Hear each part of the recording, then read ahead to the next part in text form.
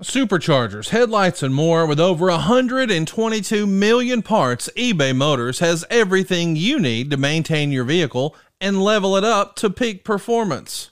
And with eBay Guaranteed Fit, your part is guaranteed to fit your ride every time or your money back.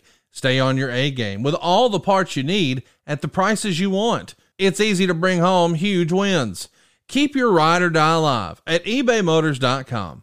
Eligible items only. Exclusions apply. See ebaymotors.com. Hey guys, thanks for checking out 83 Weeks this week and every week here on Westwood One. I wanted to give you a quick update. We've mapped out the rest of the year and all the content we're going to be bringing you through the end of 2020. Usually I just get a month or two ahead, but I've actually planned out the next 8 months. That's right. We're all the way mapped out through the end of the year, and you're going to get all those shows early and ad-free over at adfreeshows.com. We've had lots of requests about, hey, are you going to cover David Arquette in WCW? You darn right we are. It's coming up later this month, and you'll get it early and ad-free over at adfreeshows.com. We're on the heels of Eric discussing his 83 days in WWE. And man, we've got a fun show to revisit later this month. We're doing AWA Super Clash 4. We've had tons of requests to have Eric talk about the AWA. Well, it's coming. And I'm going to surprise Eric at the end of today's episode with a little teaser of what our bonus show is in May. But it is going to have the internet abuzz.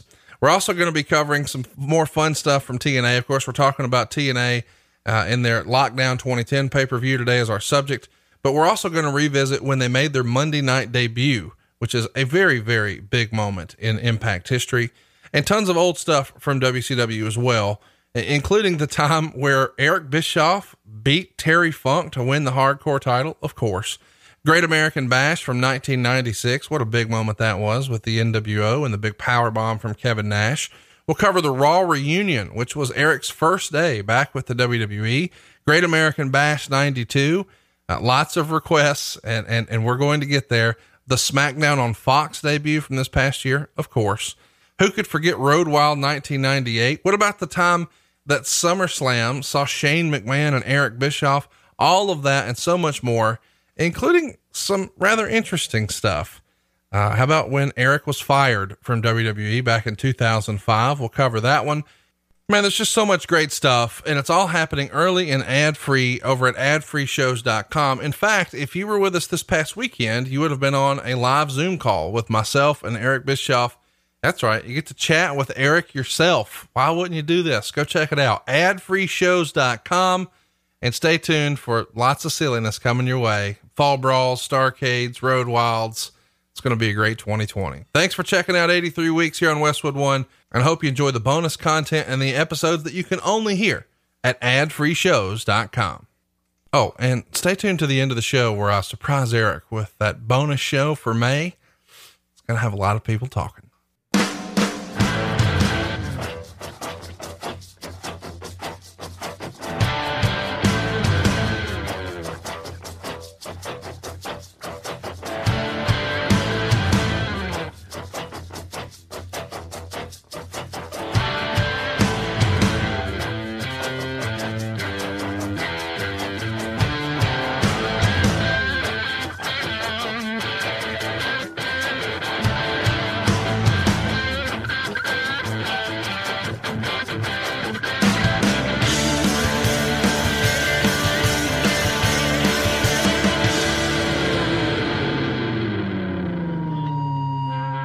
Hey, it's Conrad Thompson, and you're listening to 83 Weeks with Eric Bischoff. Eric, what's going on, man? How are you? Oh, I'm social distancing my ass off, but otherwise having a great time. Things are good in Wyoming. Mrs. B's healthy. Our daughter Montana's here. We're enjoying the hell out of that and just having to adapt like everybody else. But all good, man. All good. You know, this whole I'm social distancing from Eric Bischoff is a bit of a joke. I mean, you know, your state is most synonymous with the damn tumbleweed. Of course you're social distance. Yeah, I mean, I looked it up the other day. There are 6 people per square mile in the state of Wyoming. 6 people per square. That's not a joke. You can Google it.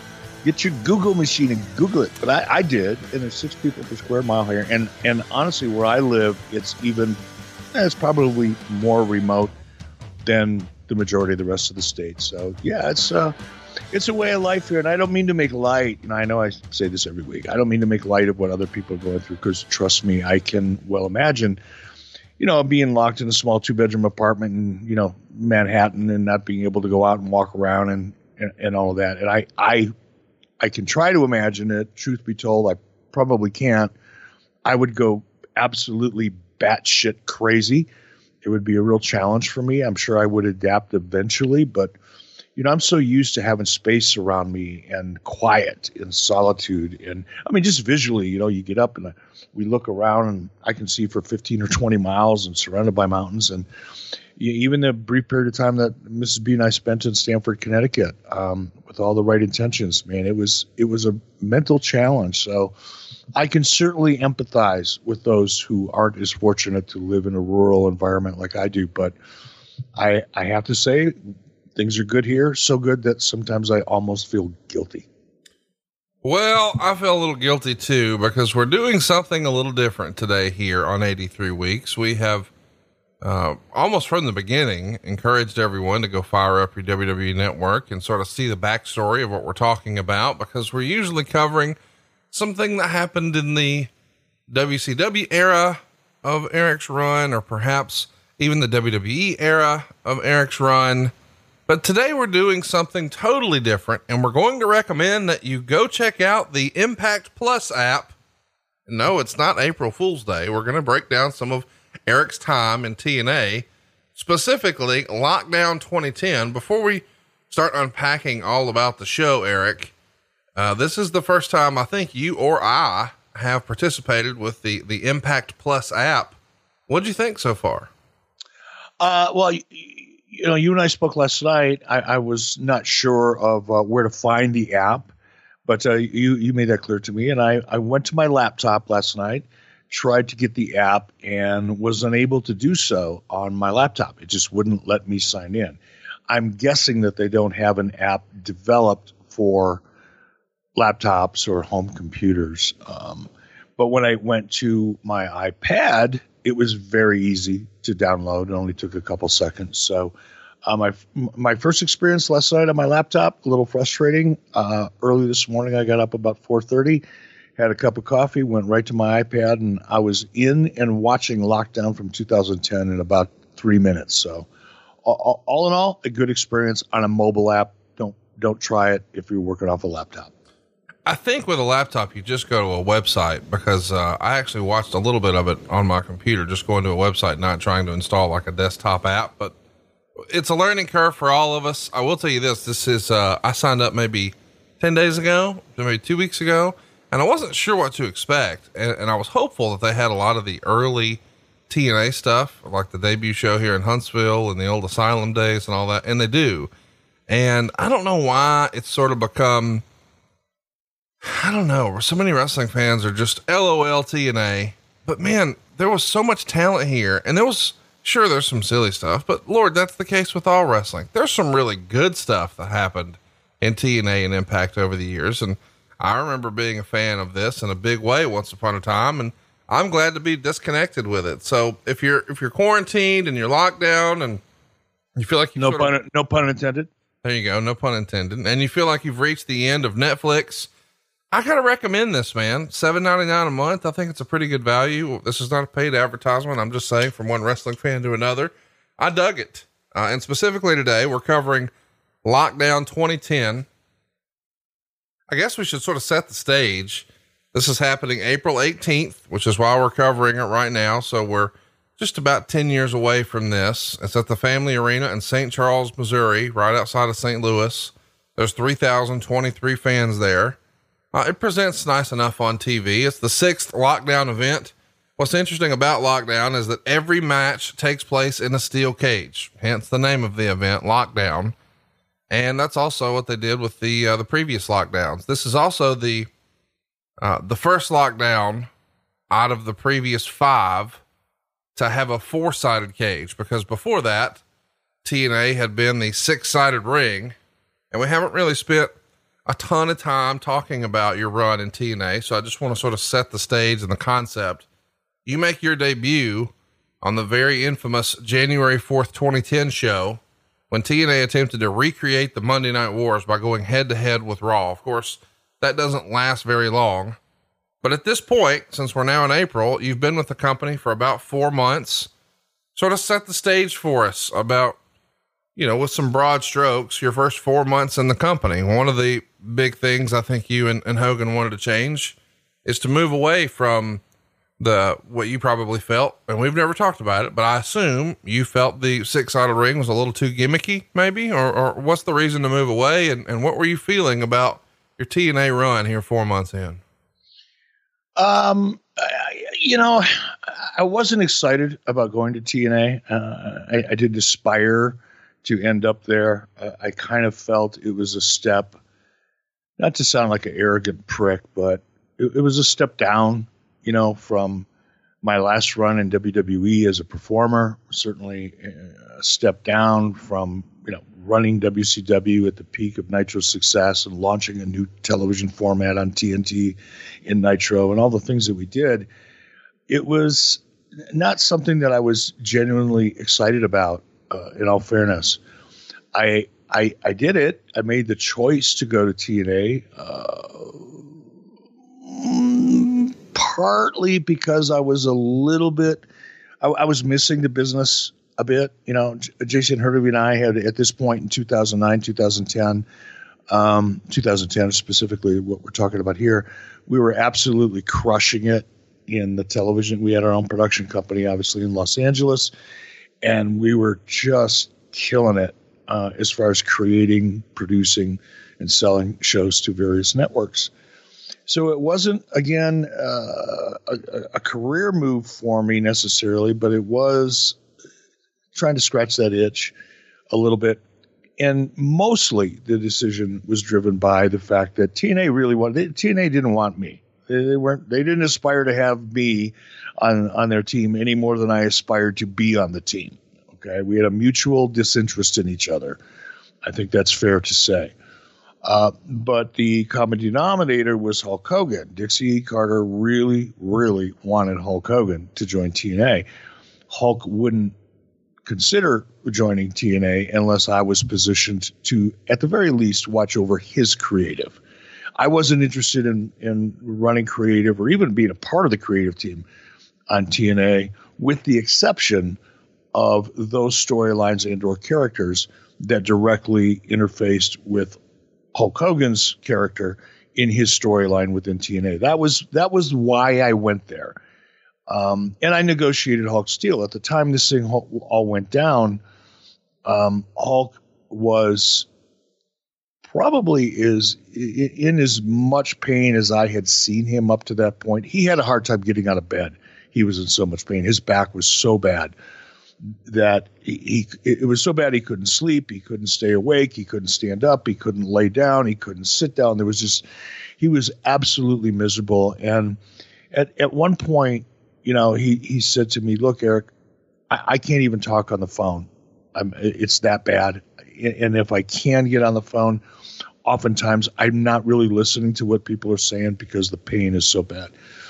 So he said, "Do me a favor and just negotiate my deal for me. Just know that you speak for me. Whatever you agree to, I'll agree to. Whatever you don't agree to, I won't agree to, because I can't deal with it any longer." And I literally took over the negotiations for Hulk's deal. And as a part of that, he Jimmy Harted me in. There's no other way to say it. I was there not so much in the role that Jimmy has had for Hulk over the last 30 or 40 years, but again, to oversee the creative, because Vince Russo was there, and Hulk had absolutely, nor did I, neither one of us trusted Russo as far as we could kick him, which in my case was a fair amount of footage. I could probably kick him, but we just didn't trust him. So that was the kind of context, if you will, under which I went to TNA. Now, I will say, once I got there and kind of got to know a few people and get a little bit more comfortable, my attitude changed fairly quickly. I didn't have a chip on my shoulder, or I didn't look down on them probably the way. Now, when I say look down, I didn't look at it as much of a step down as I probably did prior to getting in, because there's a lot of good talent there. I mean, Dixie had hired every ex-WCW star and WWE star that, Daddy would pay for. Before we got there, I think that's one of the things I wanted to point out here, because social media kind of has a tendency, the people on it, to rewrite history. And all of a sudden, if you rewrite history often enough and repeat it often enough, it becomes the reality for many people. But the perception was, when Eric Bischoff and Hulk Hogan came in, they didn't spend all the Dixie just spending all this big money for all these top stars. Fuck, they were all there when we got there. We brought a couple guys in that we were really passionate about, Hulk in particular. But, Sting was there. Hall and Nash had been there. Kurt Angle was already there. Mick Foley was already there. Jeff Hardy had already been there, come and gone a couple times, or once at least that I can remember. So there was a lot of Booker T. They brought Dusty Rhodes in. So they had been trying to stunt cast TNA for quite a while with big names and big stars and big money, by the way, prior to Hogan and I getting there. But that was the context. It was not something that I was excited about initially, but after I got there, it was kind of like, okay, I'm working with guys I love working with, and I'm working with some new talent that I had never worked with, and James Storm and AJ Styles and Motor City Machine Guns and the Pope and many other. I had worked with Pope previously, but there was a lot of people there that I hadn't worked with before, and all of a sudden, after a couple of weeks, I found myself pretty enthusiastic about it. All right, Eric, let's run a timeout right now and talk about something that's very, very important. We've often talked about top performers and peak performances. Well, top performers in business and sports often attribute their success to their morning routine, whether it's waking up early, setting their goals for the day, exercise, meditation, whatever it may be. But not everyone has time to do all that. Well, with Hydrant, you can jumpstart your mornings. Did you know that 75% of us are walking around everyday life just chronically dehydrated? We are suffering, needlessly by the way, from frequent headaches, energy slumps, and poor focus. And it doesn't have to be this way. If you want to kick the coffee habit and you're worried about your energy levels, you want to try to avoid that morning sluggishness, that midday slump, you got to make sure you're hydrated. Of course, we're talking about our friends at Hydrant. They've created flavored electrolyte packets you mix directly into your water and make hydrating your body easy and delicious. Each rapid hydration mix has the 4 essential electrolytes that your body really needs. Sodium, potassium, magnesium, and zinc help you hydrate quickly and stay hydrated all day. And Hydrant is backed by research. The formula was developed by Oxford scientists to provide perfectly balanced, efficient hydration. And there's no synthetic colors or artificial sweeteners. The formula is vegan, and you can choose between 3 different flavors or a variety pack. And Hydrant starts at just $1 a packet for a 30-day supply, so you can save even more with a monthly subscription.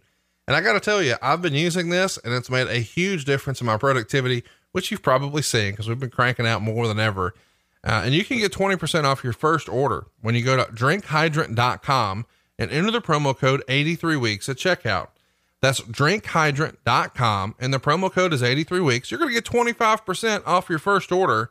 That's DRINK, drink, hydrant, HYDRANT.com. That's drinkhydrant.com.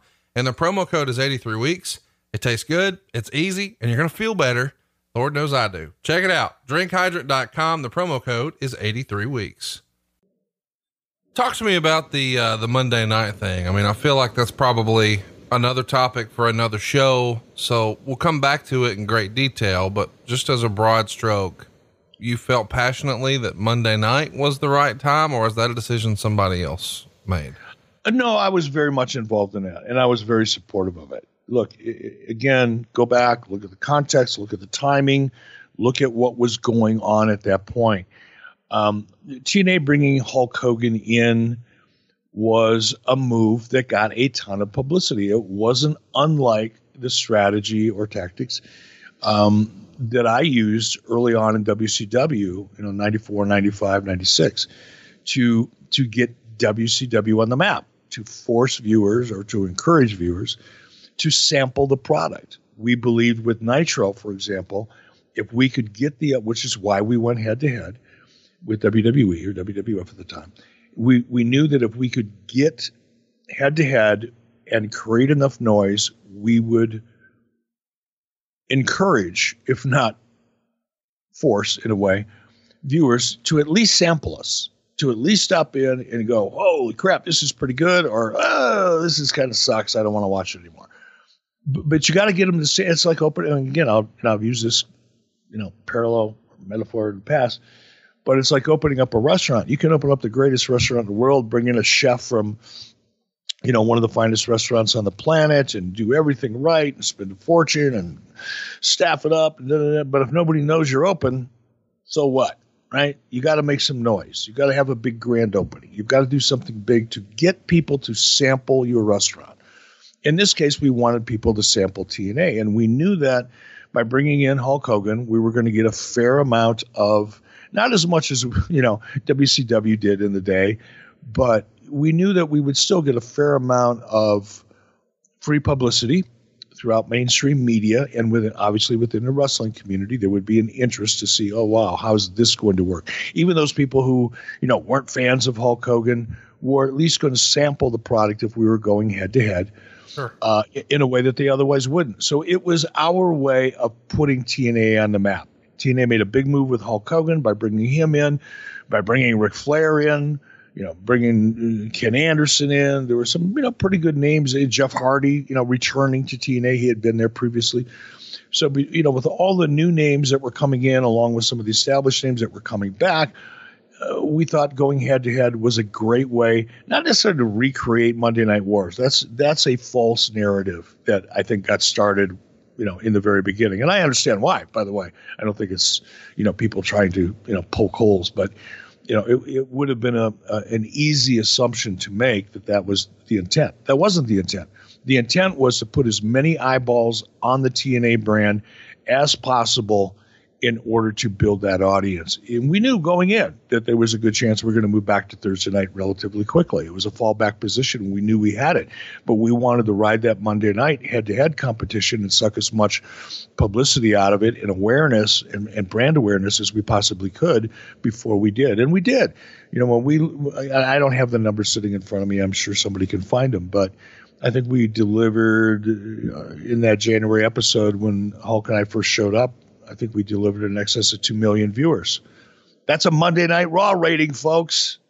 That's how many people are watching Monday Night Raw and SmackDown now, somewhere between 2.1 and 2.5 million people. That's what we delivered when we went head-to-head with WWE in a soundstage in the middle of nowhere with a brand that, for the most part, nobody really knew. I'm talking about mainstream across the United States. Yes, TNA had its pockets of loyalists, and yes, it was popular. I'm not taking anything away from what TNA was prior to us getting there, but they certainly didn't deliver anything close to 2 million plus viewers. And we did for a couple of weeks. That number started to go down, obviously, on Monday nights, and that's when Spike TV said, okay, we're ready. Let's go back to Thursday. Talk to me a little bit about the psychology behind putting it on Monday night. If you're not trying to start a Monday Night War, is it akin to, when you see one gas station and they open up another gas station right across the street, it becomes, hey, if you're a wrestling fan, you're sort of adjusted to and accustomed to Monday night is your wrestling night. So if you're not really tickled with the price of gas across the street, well, flip it over here to Spike. See what we got. Check us out. Yeah. I mean, that was exactly it. I mean, it's not a, it's not a strategy that, we created. It's not, it's competition. It's a way to get people to sample your product. And that's all it was, is how do we maximize the addition of Hulk Hogan to the TNA brand? How do we exploit that to the maximum potential? How do we do it? And we thought going head to head, because we knew it would make noise. We knew the peripheral wrestling audience, or peripheral wrestling industry, as I like to refer to it now, instead of calling them dirt sheets. The peripheral wrestling industry would be buzzing about it. They'd either be ripping it apart or they'd be putting it over, one or the other. Didn't matter. As long as they were talking about it, they would be encouraging people one way or the other to at least sample it out, to either validate the criticism for going head to head, or to validate the choice to do it and to make a big move. TNA needed to make a big move. They were quite successful as a small niche product in certain segments of the country, right? They had some of the same problems that WCW had early on, in that they weren't real popular on the West Coast. They didn't have a lot of upper Midwest kind of success. They were very popular in certain pockets of the country, but for the most part, as a national kind of brand, they were pretty niche. And bringing Hulk Hogan in and Ric Flair was a way to change that perception. And that's all going head to head was let's let the world know we're here, and we're here to put on a good show. And there's no better way to do it, in terms of getting audience and attracting curiosity, if nothing else, is to make a big move and go slap the giant in the face and see what happens. One of the big pieces of TNA's brand identity, there for a long time. Now, it didn't start this way, but eventually it would become a 6-sided ring. And during the quote unquote Eric Bischoff regime, that changes. What's the thinking there? Because it was fucking stupid. It just, look, and this is where I'm a little hard. I was a little harsh there. I've had a little bit of too much coffee this morning already. No, let her rip, Tater Chip. That's what our listeners want. Come on. It was stupid, right? I mean, I understand, here was the logic that I heard, and I'm not going to name names, all right? But here's the logic that I heard. Yeah, but when people are flipping through the channels, they're going to see that 6-sided ring and stop and go, hey, what's that? Maybe we should watch it. That was the entire psychology and strategy behind the 6-sided ring. You're hoping to build an audience, because if people are clicking, first of all, people don't click through channels anymore. Right. You punch in your number, you scroll up and down, right? I mean, even in 2010, it was just an absurd rationale and psychology, if you will, or strategy to come up with a 6-sided ring for no other reason than to capture the audience that maybe surfing channels, or as it was put, clicking through channels, and stop because they were going to see something that looked odd to them. Think about that. Yeah. That's pretty fucking stupid, right? Yeah. All right. So that was my approach coming in, and I was very vocal about it. And of course, I pissed off 75 or 80% of the people in the TNA office, because of course they thought they were the greatest thing since sliced bread, because they had no point of reference. None of them had ever been in the wrestling business before. None of them really knew anything about the wrestling business. They weren't really interested in the wrestling business. They were just interested in being kind of popular in Nashville, I guess, in certain pockets of the business community there. Like, walk around and say, yeah, we have a television show on Spike TV. Yeah, great. Let's go play golf. It was just stupid. And when I tried, I just come in like a 800-pound gorilla and start stomping my feet and slamming my fists on tables or shit like that. It was like, okay, you want a 6-sided ring? How does it change the performance in the ring? What does a 6-sided ring mean? What's the statement it makes, other than, hey, if you're clicking through the freaking channels and you see something odd, stop and watch it? Put that aside, because it's too stupid to talk about. Let's talk about, what does a 6-sided ring mean to the athletes in the ring? Yeah. How does it change what they do? How does it make the product more interesting to watch? And the answer was crickets. You didn't have one. There was no reason for it other than to be an oddity in case you happen to be, quote unquote, clicking through the channels. And I think the people that came up with that rationale probably still had the old style televisions in their home where you actually had to turn a dial, where you were forced to stop for a second before you moved on. That was it. I just, because it was a distraction that didn't mean anything. And I'm against that. Why won't you just say who it was? Because it doesn't matter.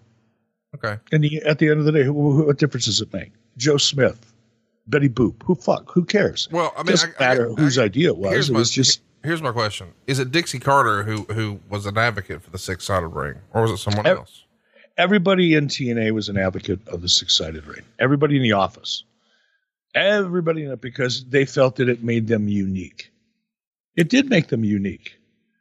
So does walking around with a cucumber stuck up your ass. It doesn't necessarily mean it's a good thing. Yeah. So let's break down. It's just unique for the sake of being unique. That's what I was getting to. It's different for the sake of being different, not different for the sake of becoming more efficient or generating new revenue, or it wasn't a differentiator in the marketplace that's going to drive revenue. We're different because we're different. Yeah, it was an odd presentation now look, if they would have taken the extra time or executed a more interesting strategy and said, look, we've got this six-sided ring. Let's come up with an in-ring presentation to exploit it and to take advantage of it and to showcase it and to make the entire thing mean something. Now, if they would have done that, I would have been supportive of it. To this day, I truly believe that wrestling really, really, really needs to evolve. And not to go too far off track, and we'll talk about this some other day, but I think this whole, coronavirus situation and empty arenas and WrestleMania in front of no crowd and the things that AEW are doing, I think there's going to be a point in time when people go, okay, that was a horrible situation, but here are some of the good things that came out of it. Here are some of the new ways of doing things that actually will continue to work. So there are takeaways that we have been seeing, over the last couple of weeks or almost, month and a half now, whatever it's been, that I think are going to continue because, necessity is the mother of all inventions, or something to that effect. And out of necessity, both WWE and AEW have been forced to come up with new ways or more interesting ways of presenting their product.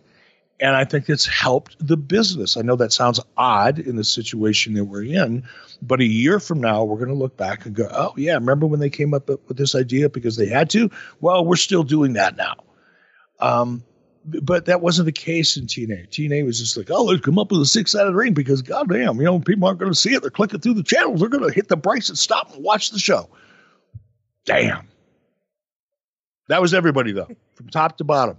Everybody in the office of TNA felt that way because that was their identity before we got there. And now here comes, Hulk Hogan, and Hulk wasn't as he felt the same way I did, which is why I ended up being the mouthpiece in a lot of ways, although I agreed with it, but I had to take the lead because Hulk wasn't going to, that wasn't his role. And he wasn't capable at the point. It was hard just to get him out of bed and get him over to the Orlando soundstage to even put him on TV. So he wasn't, integrated on a day-to-day basis in terms of, the product and how it moves forward.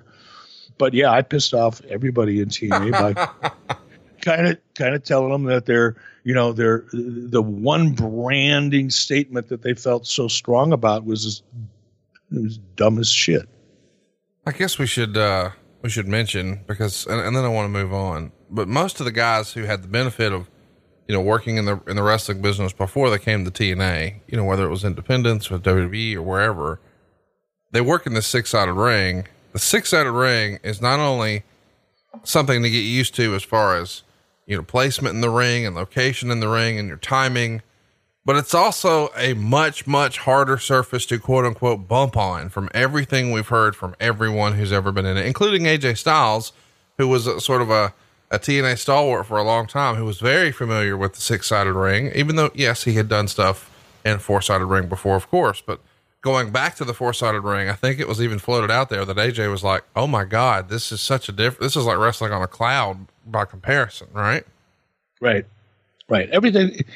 Yeah. I mean, I think we beat up the six-sided ring as much as it deserves, but it was an odd idea with no rational purpose other than to hopefully, as I've said, I won't repeat it again, pick up people that were, flipping through channels.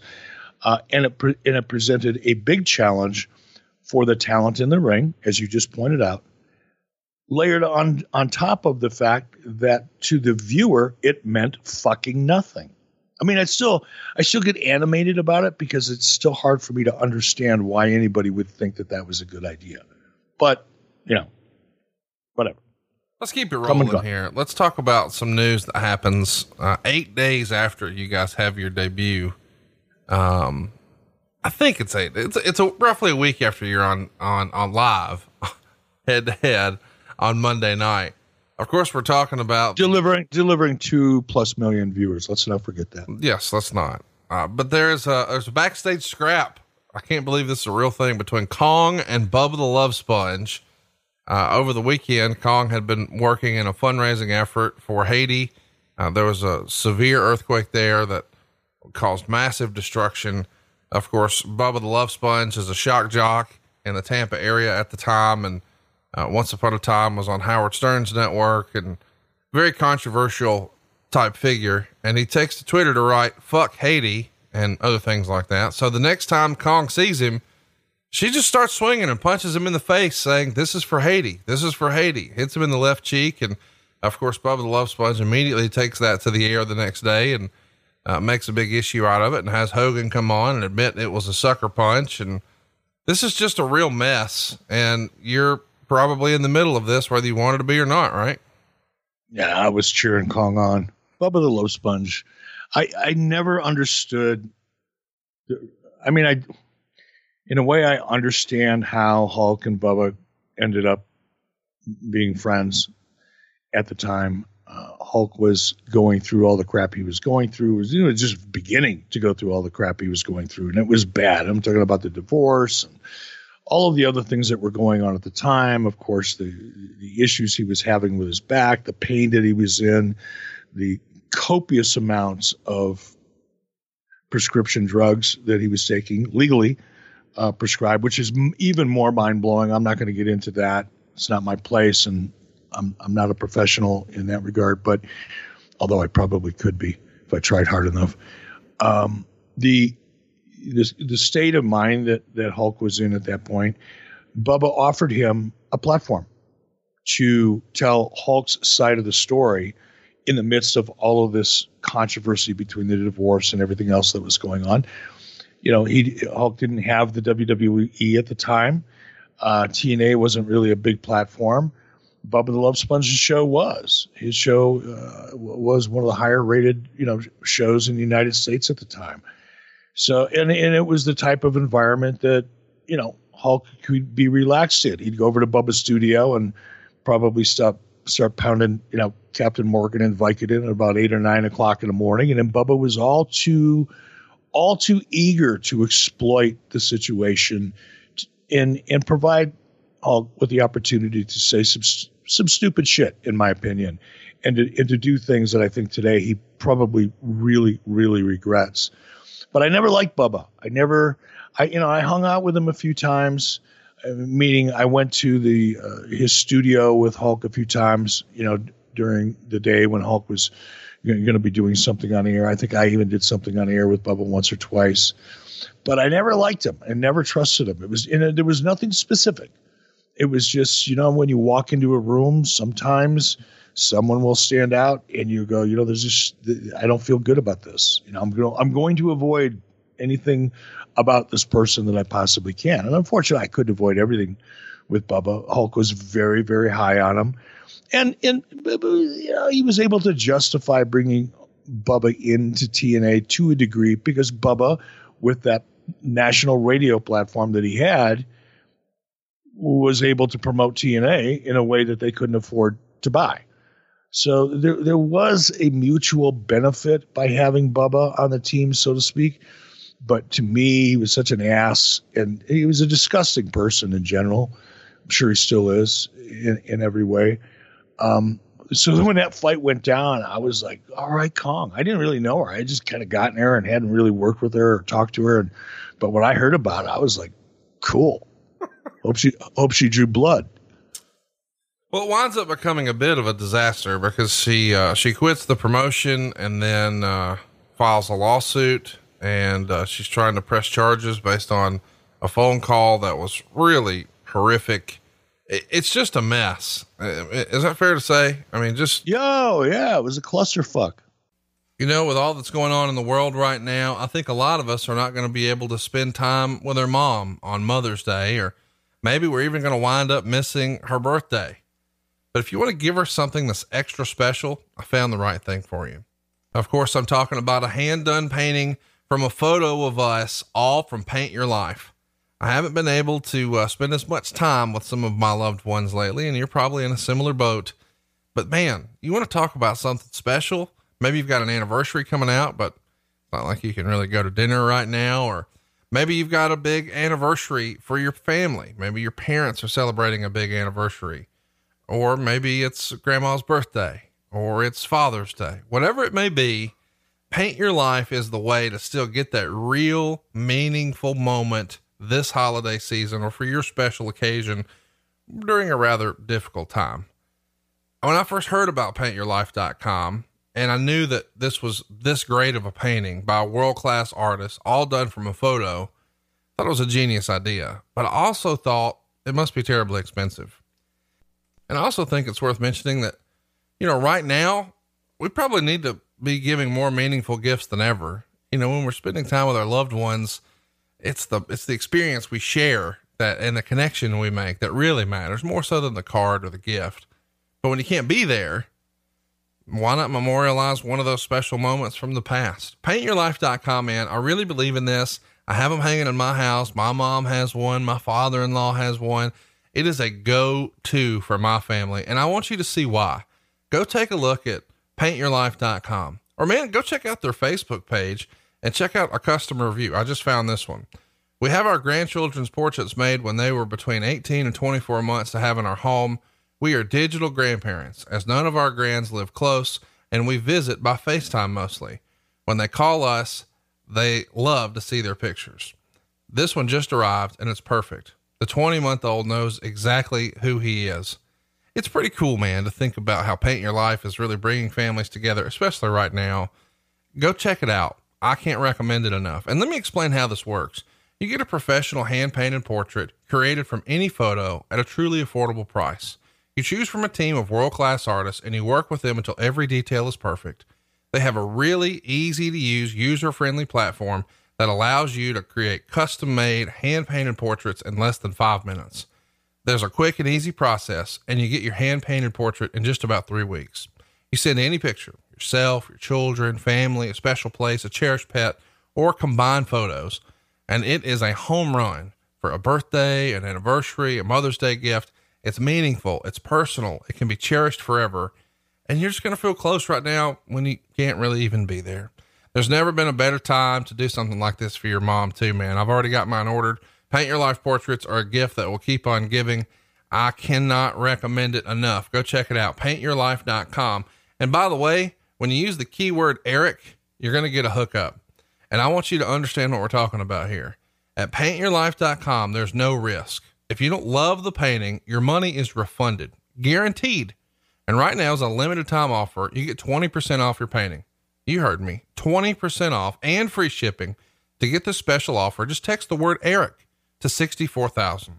That's Eric to 64,000. Get 20% off when you text Eric to 64,000. Paint Your Life. Celebrate moments that matter most. It's Eric to 64,000. Let's talk about something else that made the news before we get into lockdown. I guess you were doing a radio interview and you were asked what talent that's a part of the WWE roster would you like to have? And of course you mentioned John Cena and Randy Orton. And then you mentioned Chris Jericho. And a lot of people were surprised that you would mention Jericho because of the way things ended between the two of you in WCW. And I think when pressed, Hogan would say, well, I don't see Jericho as a heavyweight champion, and neither does Vince McMahon. Obviously the rap on Jericho has changed over the years, where once upon a time he was positioned as a cruiserweight, but then he would go on to become the undisputed champion, and WWF would try to push him to the moon, giving him wins over Steve Austin and The Rock on the same night. And he would headline WrestleMania 18, although most people would probably consider Hogan Rock the real main event, even though it didn't go on last. And then he had, you know, a bunch of memorable things he did in WWE, but these days he's sort of top banana in AEW. Did you see that as maybe a possibility of maybe he could be one of our top guys here at TNA, or was that never discussed as best you recall? No, it was never discussed. I mean, the radio interview was who would, look, Randy Orton was never a possibility either. And I doubt that a conversation with John Cena would have been very productive. Let's be realistic about all of that. So when I was asked in a radio interview, if you could wave a magic wand and, have the wrestling fairy show up and, put a contract under your pillow, which three contracts would you like? And of course, Cena and Randy Orton. I've always been high on Randy Orton, and I'll always will be. Cena, Orton, and Jericho were the names that came up. Not because I thought there was any real possibility of getting any of them, or even having a conversation with them about it. It would have been embarrassing to try. But it was like one of those, hypothetical, what if you could have anything you wanted type of questions.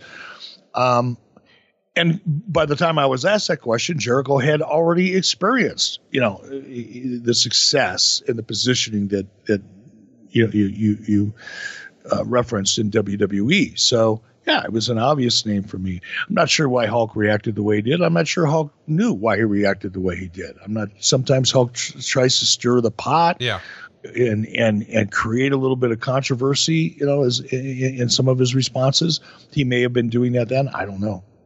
Let's talk a little bit about some other guys who are coming in. Rob Van Dam was going to come into the promotion around this time. And I think once upon a time it was written that, had you actually gotten full control of WCW in 2001, he was going to be one of your top stars. Do you remember having conversations with Rob about, hey, if I get a hold of this thing with Fusion Media, I want you to be one of our primetime players? Yeah, as a matter of fact, I had a meeting with Rob I had an office in Los Angeles during that point in time over at Mandalay Studios. And I had a meeting with Rob and we did have a great discussion. I was at one point when it looked like the Fusion Media deal was going to happen. Rob was one of the focal points of our discussions in terms of talent. One of the other talent that we should discuss here, Sean Morley, he's going to leave the promotion in March. Sean Morley, of course, the former Val Venus, he would take to his Facebook page and write, "Yes, folks, I'm through with TNA as I want to wrestle in Mexico. I was going to perform for both TNA and CMLL, but now the switch to Mondays for TNA and the fact that TNA had nothing solid yet. Mexico, here I come." So your old chief of staff, not long for this TNA world. Any memories of this? Yeah, I mean, Sean was there briefly, and I always got along really well with Sean. Lived in Phoenix, as I did, during my run with WWE as a talent, back in 2002 to 2000, whatever it was, 5 or 6. So Sean and I not only did we work together on television for a period of time, but we were both flying back to the same place. And usually, we were on the East Coast. So when we were flying back, for the most part, we were on the plane together in first class for 4 or 5 hours and, got to know each other really well outside of the wrestling business. And I always got along with Sean really well. Was anxious to have him come in to TNA because he was a good talent and a good character, but it just didn't click for whatever reason, chemistry, timing, whatever. It just was square peg, round hole. Just didn't really work. Not because Sean wasn't a great talent. He was. Not because there wasn't opportunity for him there. There was.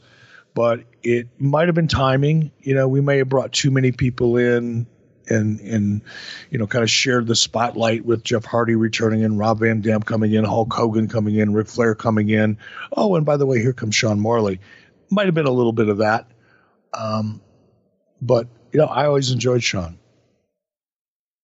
Let's talk a little bit about Ric Flair getting back into not just the wrestling business, but actually wrestling.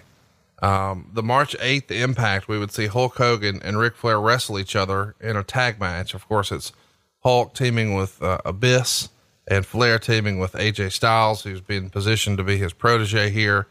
And this is essentially Ric's first match since his retirement a few years earlier at WrestleMania. I guess we should mention he did the Australian tour that we've briefly touched on before. But this is the first time that the masses are really seeing it. And Shawn Michaels would be asked about this in the Baltimore Sun. And Shawn would say, he did call me. He called me to let me know once he was going to do the Hogan match in Australia. He wanted to know if it was okay. And of course I told him it was. And then he called again to say he was going to sign with TNA and asked the same thing. There's nothing you can say. I certainly don't have what it takes to look at someone and say, don't go make a living. I told him that for me, nothing can take away that special moment. Anything after that, I feel for him, but I'm certainly not angry or disappointed or anything. I would like to think that Rick probably would have liked to have that been his last match too, but the fact that it couldn't be, I understand. Those are circumstances that I certainly can't control. And one of the things you have to understand is that if you're going to be a friend of Rick's, you sort of know there's some baggage that comes along with that. Certainly the older I get, the more I'm learning about conditional situations, the difference between that and unconditional friendship and unconditional love. So it's a big deal, of course, because they had quite the send off for Ric Flair in the WWE in his retirement match at WrestleMania 24, but now he's throwing his hat back in the ring and wrestling on TV. Did you remember having some sort of heart to heart with Rick, or was he gung ho from the start? No, and it did all start really in Australia. We had such a great time on that tour, and it was a tough tour. There were things from a business perspective with the promoter kind of falling short on a couple big issues and things like that.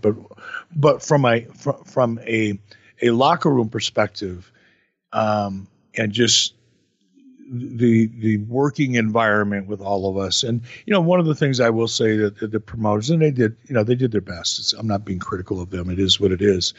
And they hadn't produced wrestling before, and they made some bad assumptions and bad decisions based on those assumptions. But, for the most part, when the show was over, the group of people that we had there, that we put together, really had a blast. And Hulk and Rick especially. I mean, there's a special relationship there, and has been for a long, long time. And I think because it was so much fun, in addition to look, Rick was in a tough spot business-wise. We all know that. Don't need to go into details about it. None of my freaking business, nor anybody else's for that matter. But he had to make a business decision, and there was an opportunity there, and a good opportunity. And I'm sure I agree with a lot of what you read in terms of Shawn Michaels' quotes. I think that was a very honest and clear representation of what Rick was going through and how Shawn felt about it. It makes me feel good to even hear that, because it was a very mature, honest way to respond to the question that Shawn responded to. But, Rick had to make a choice and a decision. And I'm, I mean, obviously, Rick as well, or maybe better than I do at this point. Rick is like a lot of talent that have experienced the highs of performing in front of a live audience. And in some respects, they just can't get that needle out of their arm. And I think Rick is as big of an addict when it comes to performing in front of a live audience as anybody I've ever met. And especially back in 2010, he slowed down now. He's probably a little more realistic now. But back in 2010, there was that part of Ric Flair that was like, oh, hell yeah, let's go.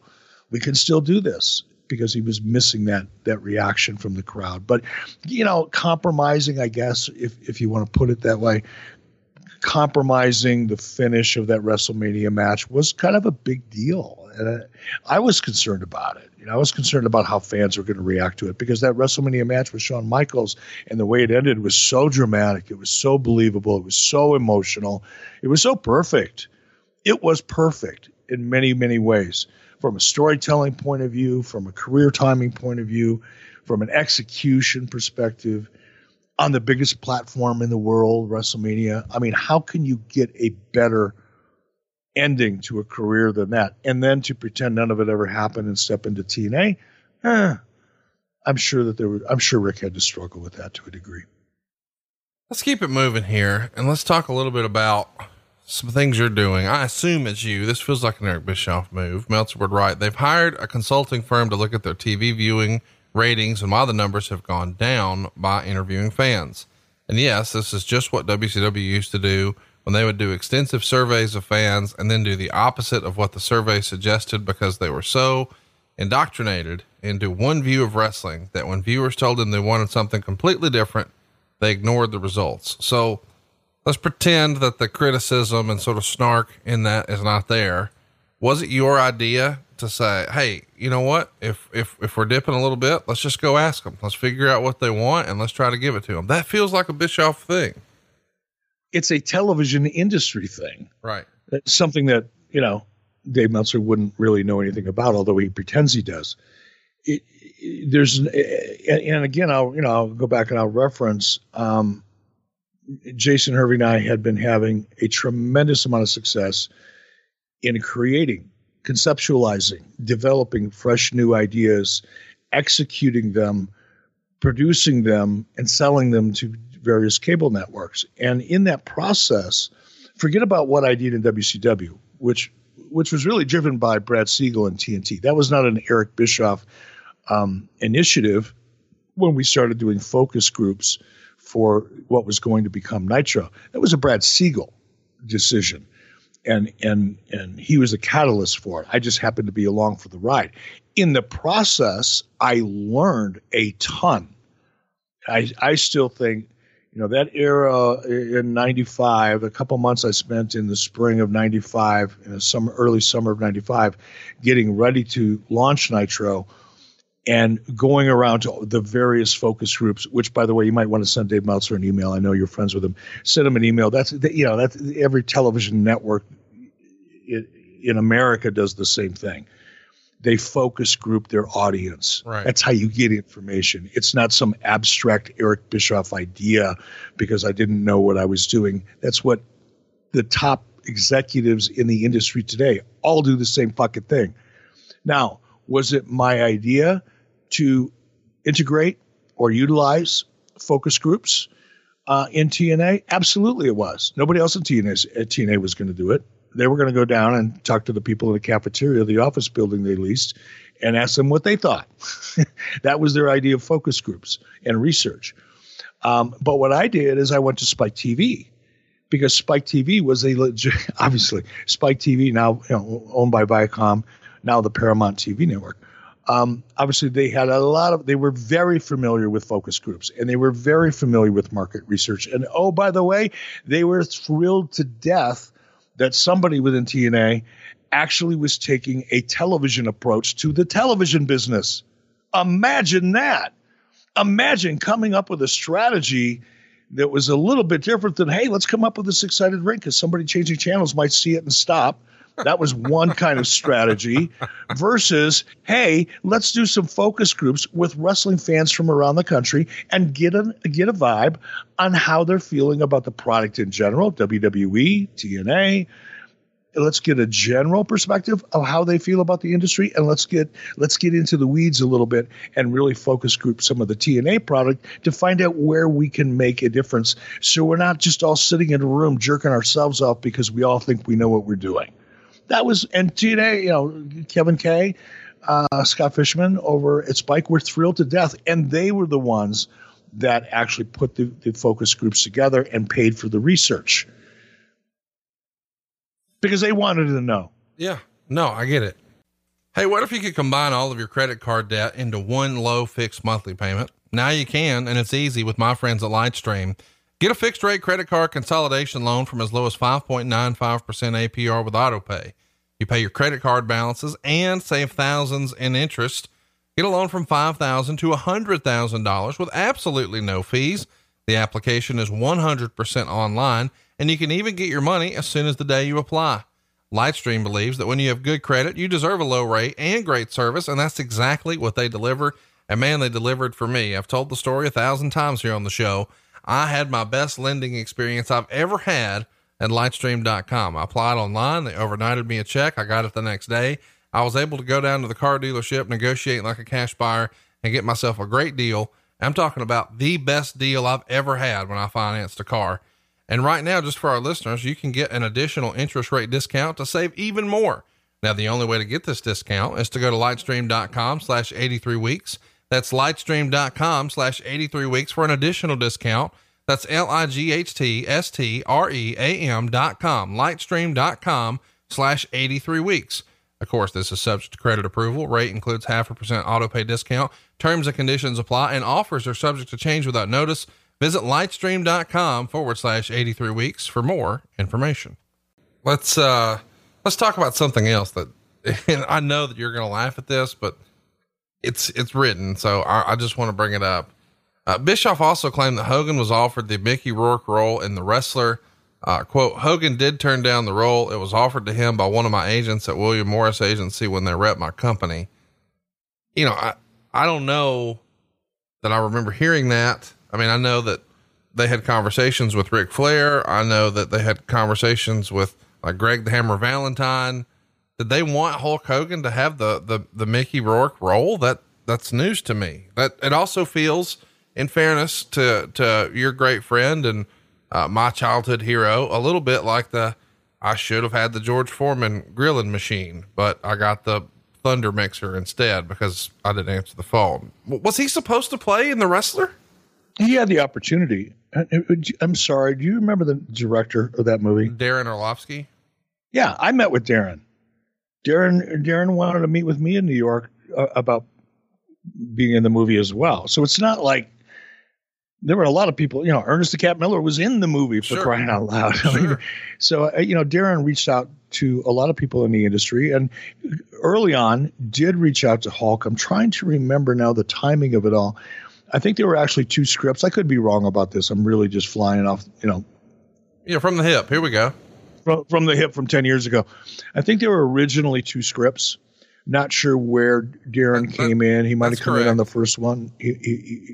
I don't really remember, but I do remember that. Yeah, they did reach out. They sent Hulk a script, and here's the challenge when you read scripts. And I've just now over the last year or two started not evaluating, but I've had people send me feature film scripts to gauge interest and things like that.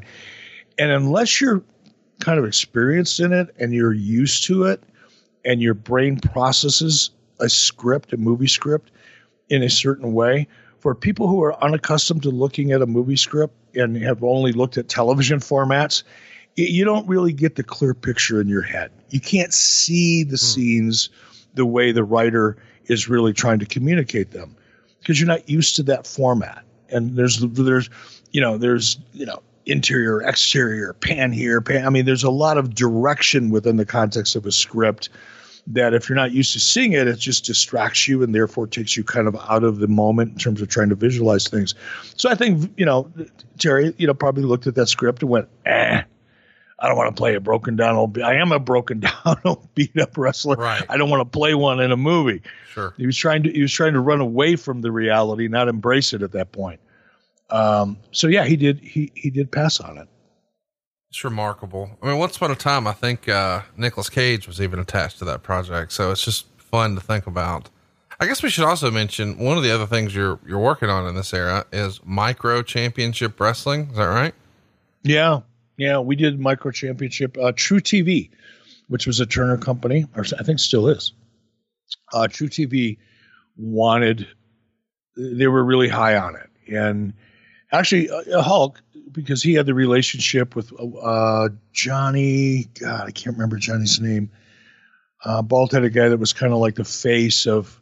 He wasn't a small person, but he was kind of the face of it. I just can't remember Johnny's last name. He's since passed away, unfortunately. But Johnny and Hulk were friends, and Hulk called me up and said, "Hey, I got this group of midget wrestlers, it's called Micro Championship Wrestling. They're already, touring. They're playing state fairs and bars and nightclubs and bar mitzvahs and birthday parties and all kinds of stuff. And they're a cool group of people. You should talk to them." And I did. I picked up the phone right away and had a couple conversations with some of the key people. And I'm like, you know what? They're already touring. This isn't like we're going to have to go out and recruit a team of midgets that know how to wrestle or teach them how to wrestle and pretend that we're touring and pretend that there's stories going on. This shit already exists, right? Which is half the battle or 3/4 of it. Now let's just figure out a way to make it a television show. And we did. True TV loved it. We produced, I don't know how many episodes, 6 or 8 different episodes of it. And, it was a fun experience. We made a ton of money and, glad we did it. Wasn't creatively, my best work ever, but it was from a transactional point of view, one of the better deals that we did.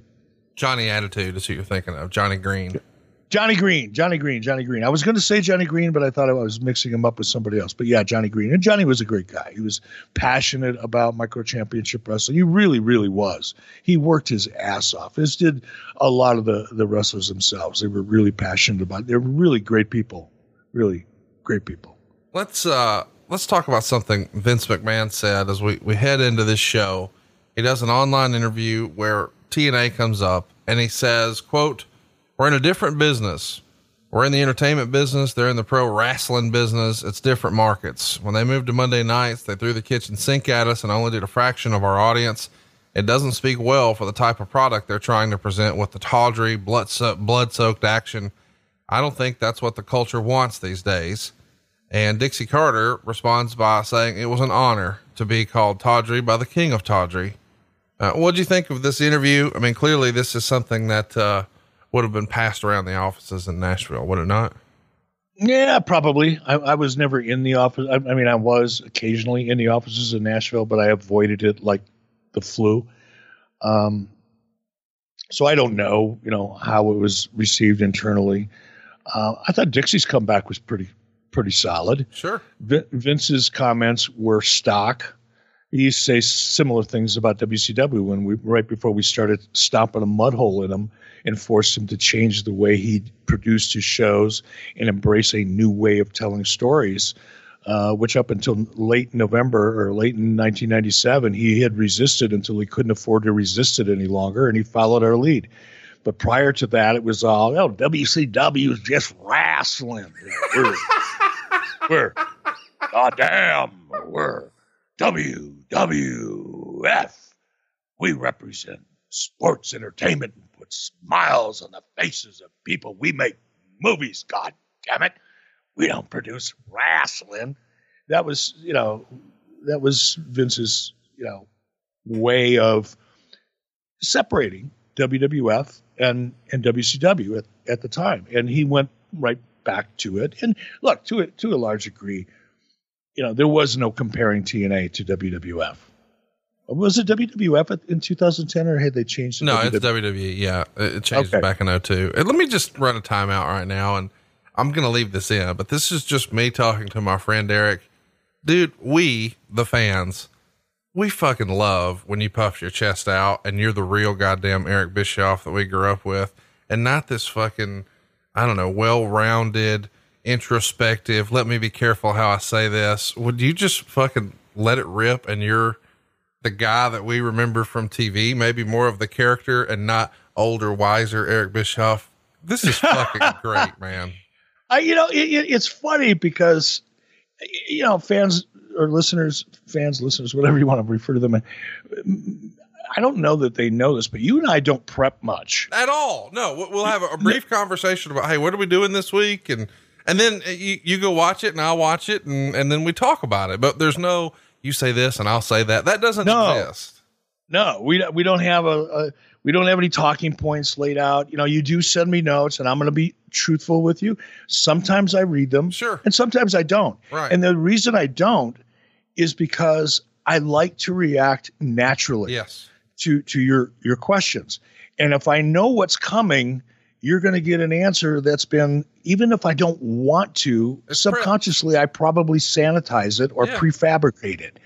And I think that's a horseshit way of doing a show like this, and I don't do it. So sometimes it's not because I want to be the well-rounded, more, older, wiser version of Eric Bischoff, but this show, and I love it. One of the reasons I love doing this show with you is because we're presenting something different. We're generally talking about the business of the business or aspects of the product that otherwise don't really get covered a lot in the multitude of other wrestling podcasts that are out there.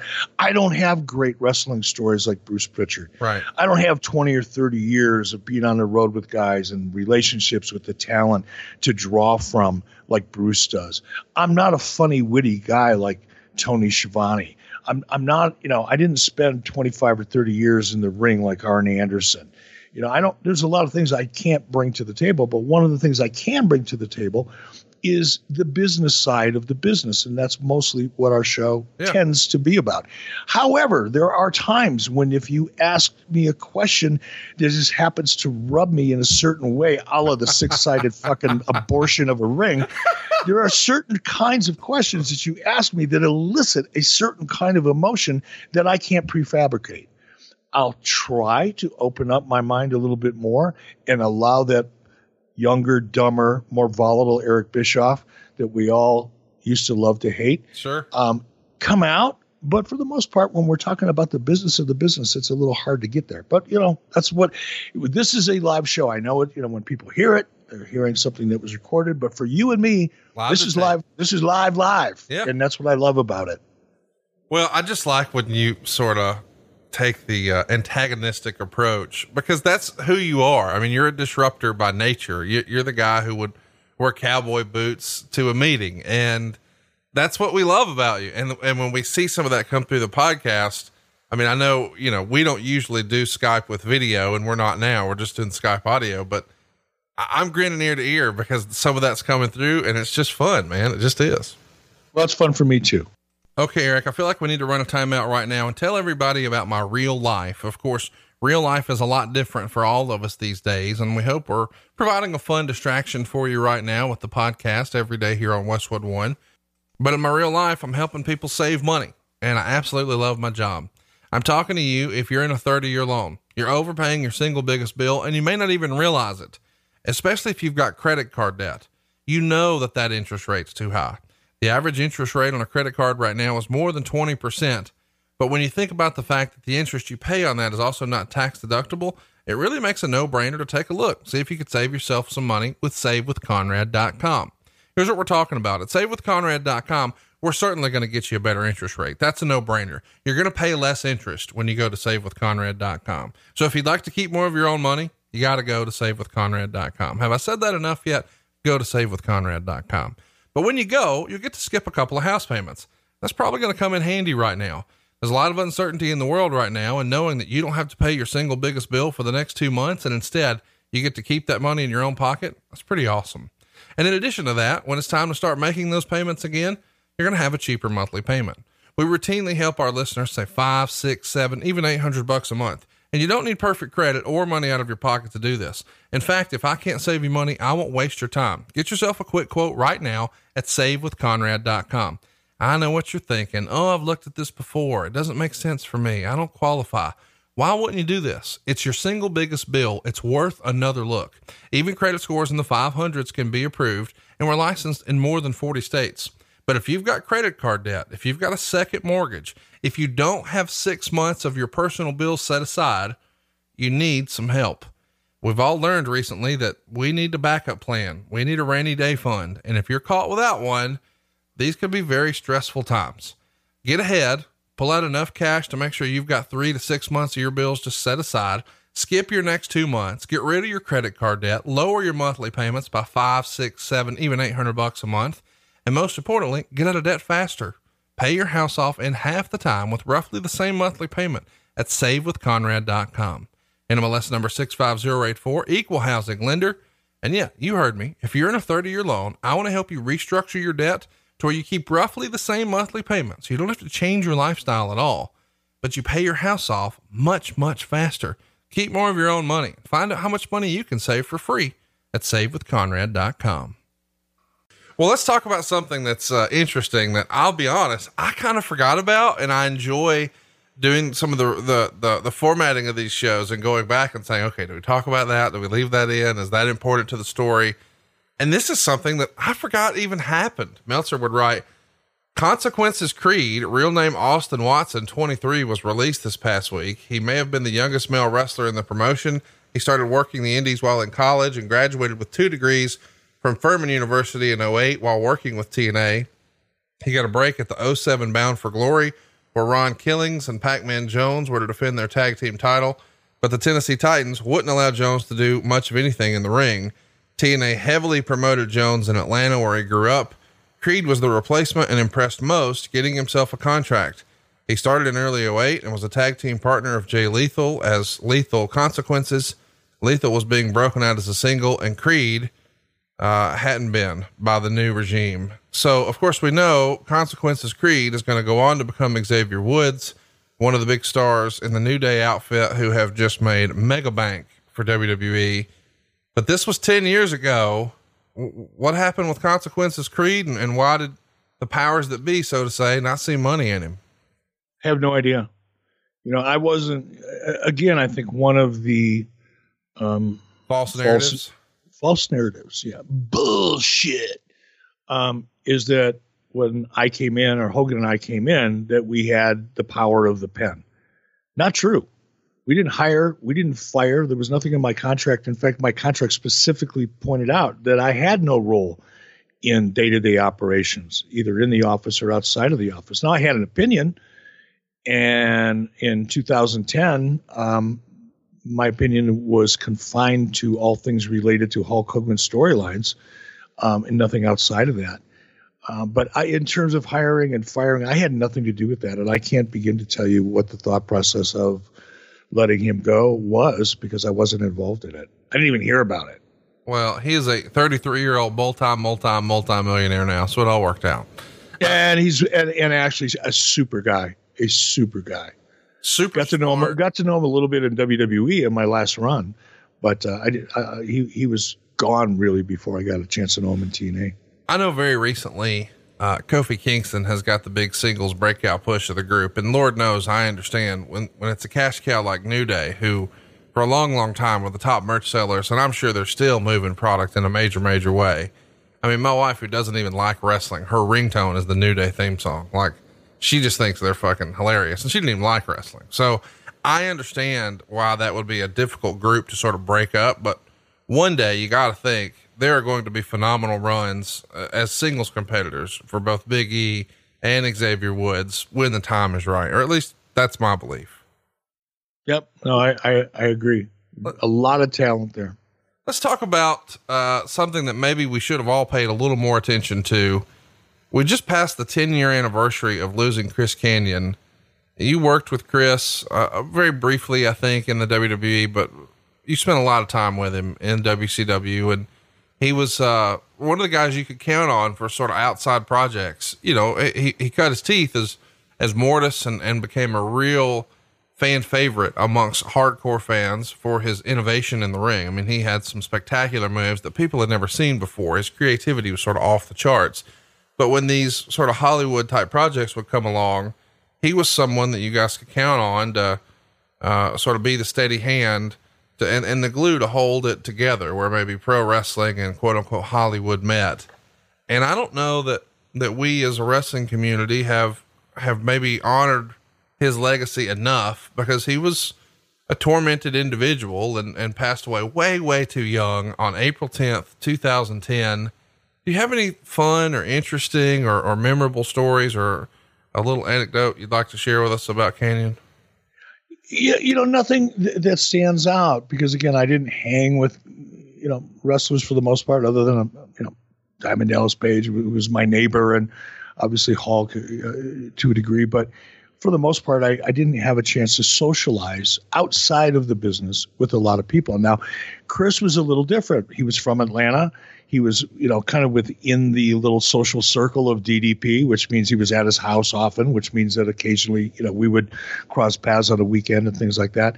I always, Chris was always positive. You could never challenge Chris with an idea or a problem that he couldn't attack from a very positive point of view and find at least a couple solutions for. He may not, buy into the solutions, but he'd always attack any situation with the most positive attitude of almost anybody that I worked with. He always was smiling. He would be very seldom would he get frustrated, even with himself, which a lot of talent did at that time. He was a guy that looked at the glass half full all of the time. And he had a great sense of humor. And he was one of the most creative people in terms of, coming up with innovation inside of the ropes of anybody that I've ever met. He was a great worker. He could go out there and have great matches, and did. I don't think anybody could top him in terms of creativity and ways of presenting new and unusual moves within the ring that people, either they had never seen it before, or at least they didn't feel like they did. But he lacked, what Chris did lack was mic ability. You couldn't really give Chris a microphone and get a Chris Jericho level promo, or a Sting level promo, or Ric Flair level promo, or Kurt Angle, he didn't have that.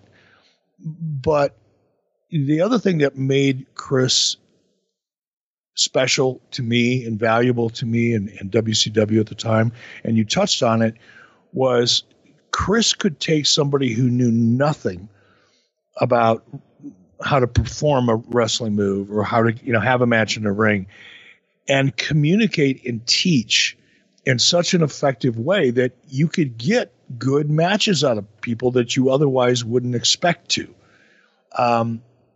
Chris was unbelievable. There's a saying, I don't remember exactly how it goes, those who can do and those who can't do teach. Well, Chris was an exception to that. Chris was a guy that could not only do, but he could teach. And that's a rare commodity. There are certain people that fall into that category that, that make, I think, some of the best producers / agents. It's one thing to be able to have gone out there and done it as a performer. But if you don't have the ability to teach it and inspire and nurture it out of others, you're just a former talent. But if you are a great producer, Arn Anderson, I think, probably falls into that category. Arn, I never worked with Arn directly as a producer in WWE, but I did work with him in WCW, even in more or less of an unofficial role as a producer. I would see Arn walking, teaching, explaining psychology to younger, less experienced talent in a way that was heads and shoulders above everybody else as a producer / agent. Jeff Jarrett. I often, whenever Jeff's name comes up, as it relates to him being a talent, I have one opinion. As in terms of him as an agent / producer, I have an entirely different opinion. I think Jeff is probably underrated as a producer. I don't think he's reached his potential as a producer, and he'll get better every single day. And he'll get more comfortable every single day. People will start listening to him in a different way every single day. And I think, Jeff Jarrett could go down as one of the better producers in WWE at some point, if he's not already.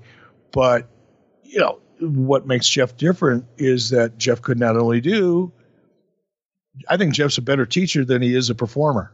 He's a great performer. He was a great performer. Don't get me wrong. Nobody could tell us. I think Jeff Jarrett was in a class, that not many people get into when it comes to psychology and telling a story in the ring. He's old school. He learned the old school way. He's very much driven by storytelling and psychology, and he communicates that very well to younger talent. But as great as he was as a performer and telling a story in the ring, not as a character, mind you, that's my opinion, but as a performer, he was amazing physically. But as a teacher, I think he's heads and shoulders above where he was as a performer, if that makes sense. It's a lot of words. No. We get it. I mean, I feel the same way. I referred to Jeff jokingly on What Happened When by saying, oh, look, here comes the human fast forward button himself. But then you actually I worked with him a lot at StarCast 1, and dude, he's fantastic. I mean, he's the best. Yeah. He really understands the business and gets it. And in a way that you don't have to, there's just a lot of understood stuff that, we would just look at each other. We both knew, like, okay, we know what to do. And that is invaluable. I mean, he knows way more about wrestling and production and stuff like that than I do, but there would just be little moments where you could see, like, oh, this fucking guy's like another level. He's operating at a mastery level. Let's talk about somebody else who has often referred to himself as a master. Meltzer would write, Vince Russo says he's going to take a break from writing, but will stay with the company and move to Nashville as noted last week. He'll give some input, but doesn't want to be head writer. This was his doing, as he's been citing burnout for a few weeks. I know that you haven't always had the best relationship with Vince Russo. What do you remember about him wanting to take a break here? Same old. How many times in Vince Russo's cup of coffee on the Wrestling Planet has he burned out, gone home, taken his ball, quit, had a fucking breakdown, I mean, he is the most fragile individual I've ever worked with in the industry.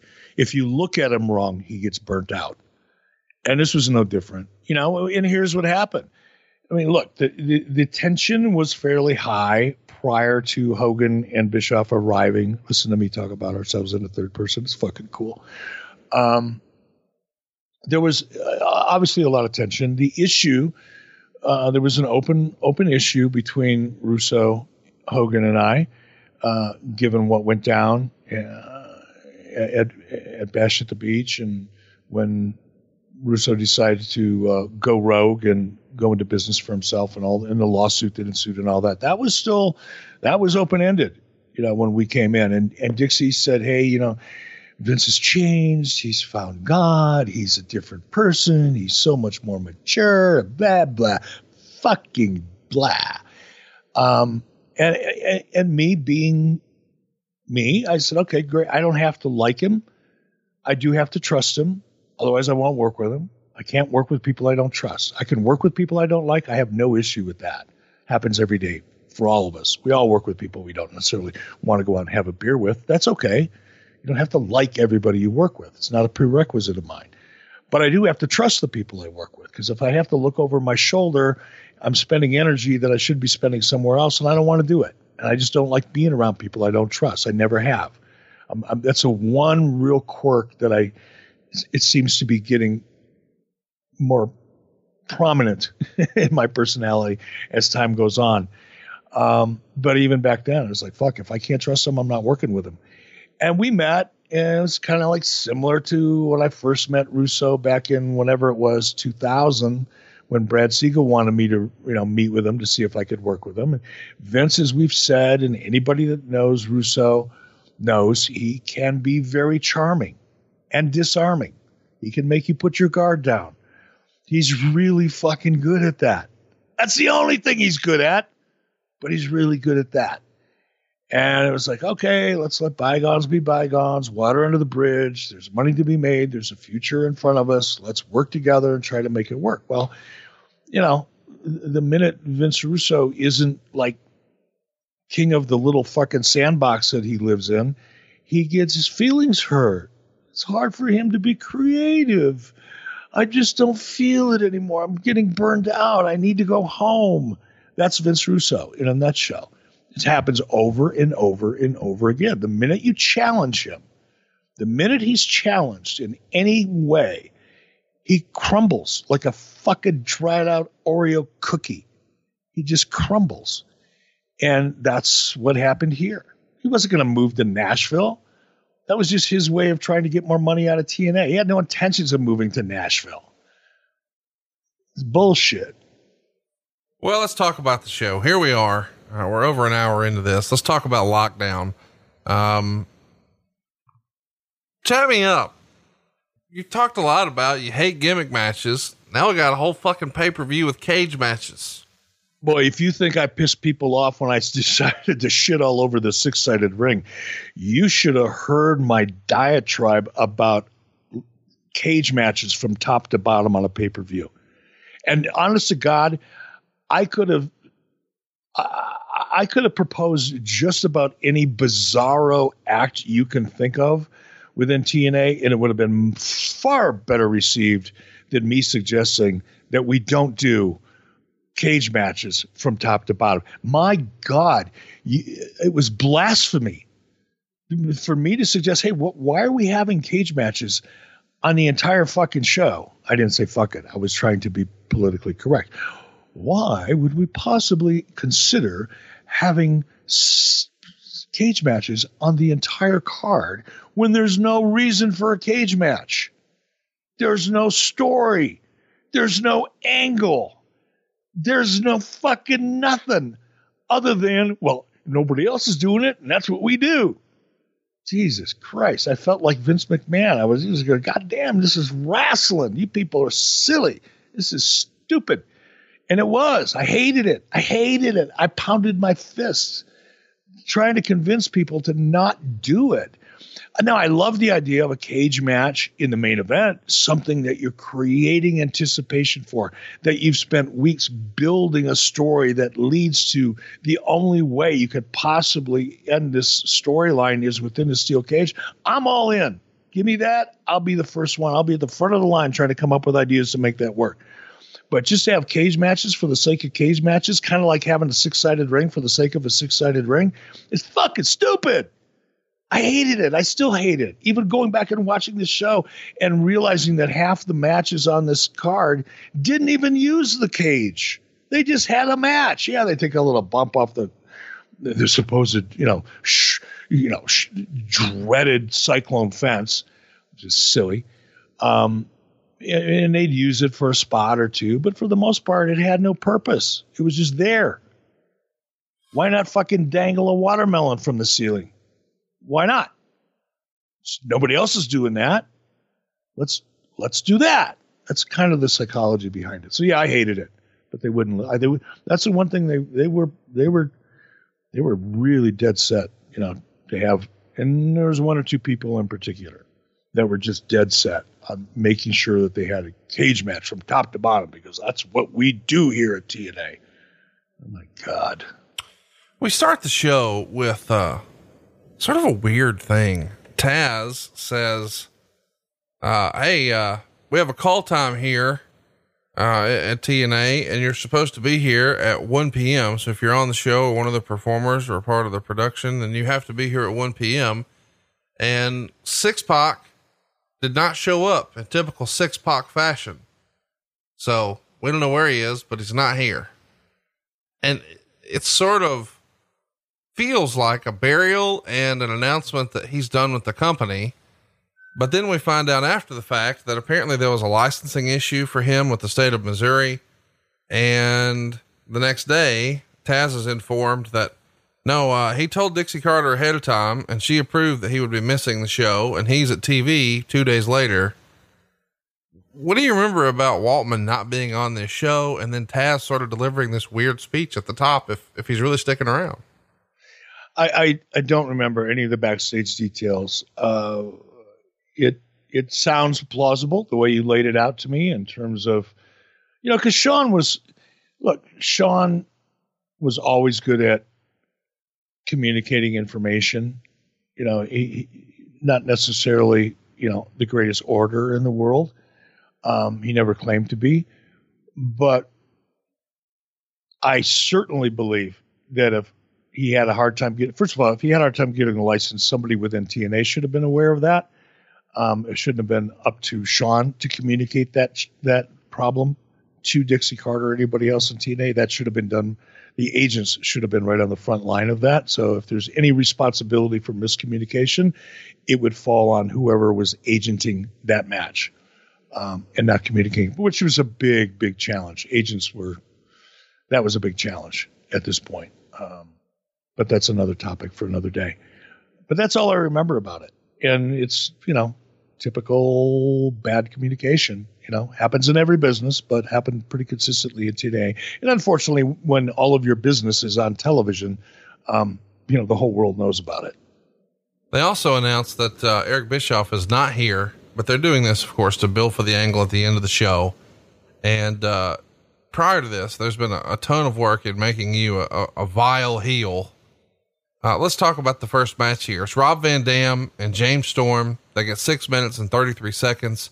Van Dam gets the win after a spin kick and then a frog splash. And the match is to determine whether Team Hogan or Team Flair is going to get the man advantage in the main event. This is sort of just here for me. I mean, it's a cage match, and the first match on the card comes off a little weird. Obviously these are two talented and very capable performers. I've always been a low-key James Storm fan and a Rob Van Dam fan from back in the ECW days, but I don't know. I didn't love this one, but Meltzer didn't hate it, and he gave it 3 stars. You saw it this time for the first time, probably since it happened 10 years ago. What'd you think? I thought it was pretty good. One of the interesting things I noticed, as I got to work with James Storm, for the next few years in TNA, starting here in 2010, one of the, and this, I guess I don't mean this to be a criticism, but I'm sure he's going to take it that way. And James, let me apologize right off the bat because I'm about to bury you. One of the running, James is a great performer. James could have been a great, and he's a great character. There's a lot of things to like about James Storm as a performer. But one of the flaws in his game was that, and this became a running joke after a while, if you want to know who's going to win or lose in a match, all you need to do is watch James Storm's entrance.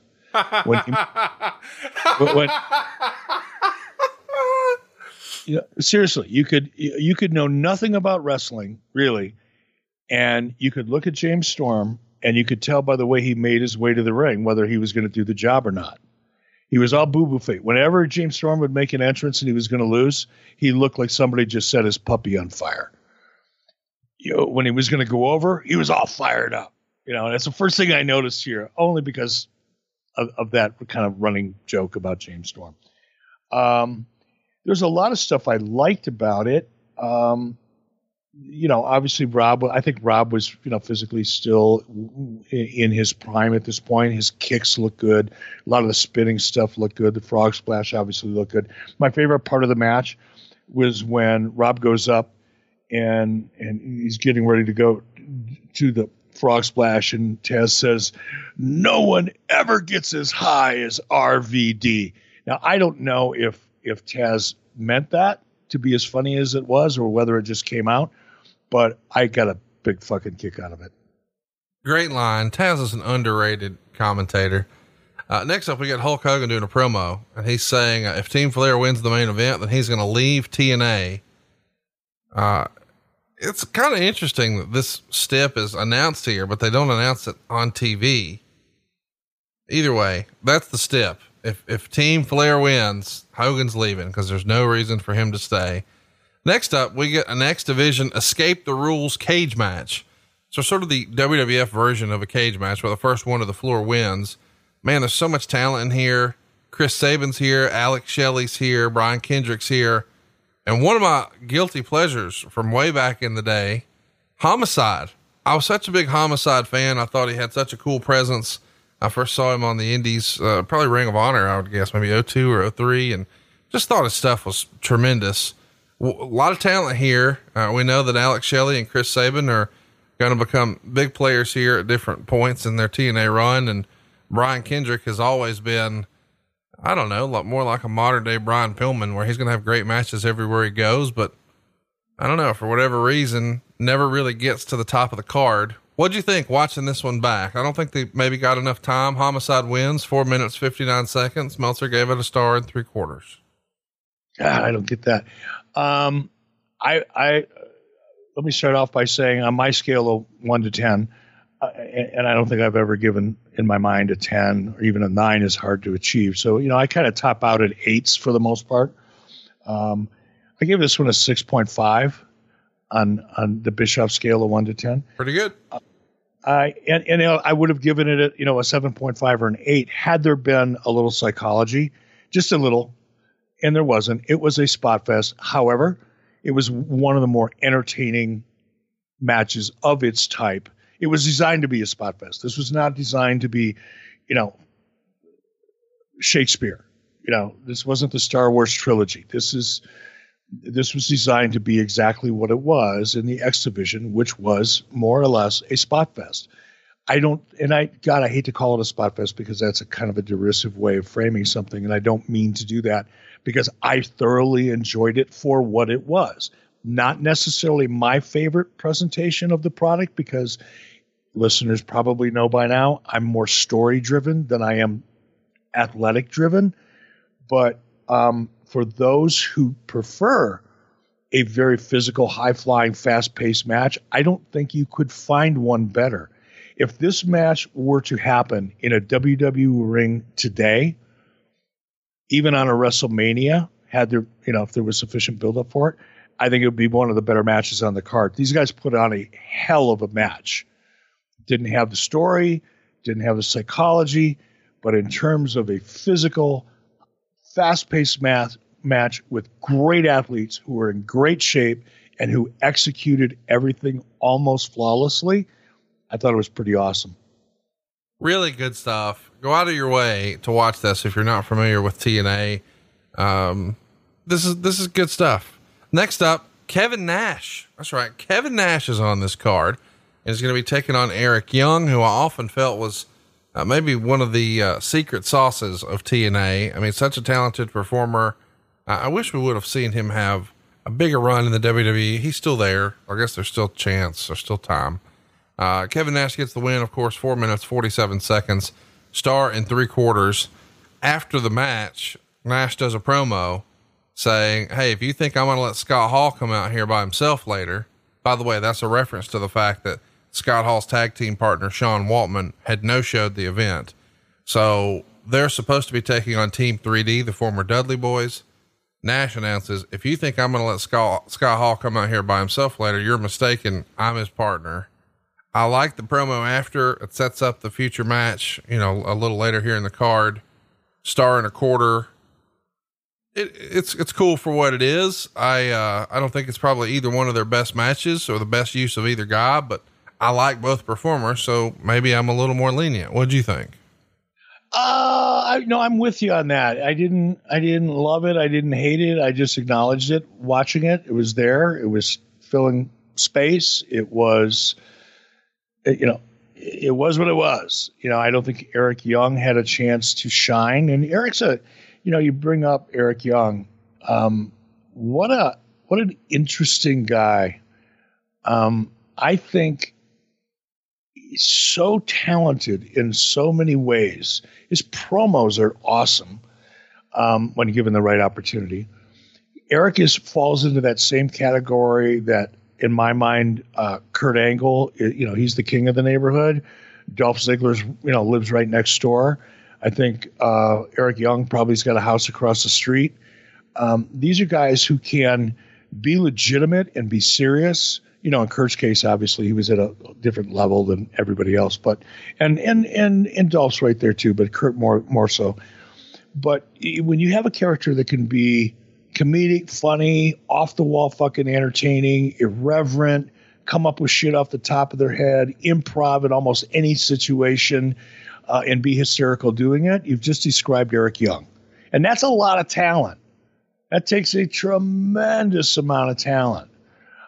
But yet, if you need that character to shift gears and become a very serious, credible guy who's passionate and who could drive a story that's a believable, credible story, Eric has the ability to do that.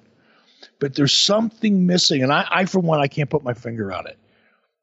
He's never quite broken through either in TNA or in WWE, where he currently resides. He's never been able to break through, despite the fact that I think he's got this amazing talent. It's there. It's just never been nurtured properly, I guess, at the right time. Maybe that's it. Maybe it's timing. And maybe Eric Young's time is kind of come and gone. I don't know. But man, what an amazing talent Eric is, and it's so versatile, and I think potentially one of the funniest guys out there. Let's keep it going here. Let's talk about the next match. Velvet Sky and Madison Rayne retain the Knockouts tag title, and Rayne wins the Knockout singles title with a win over Angelina Love and Tara.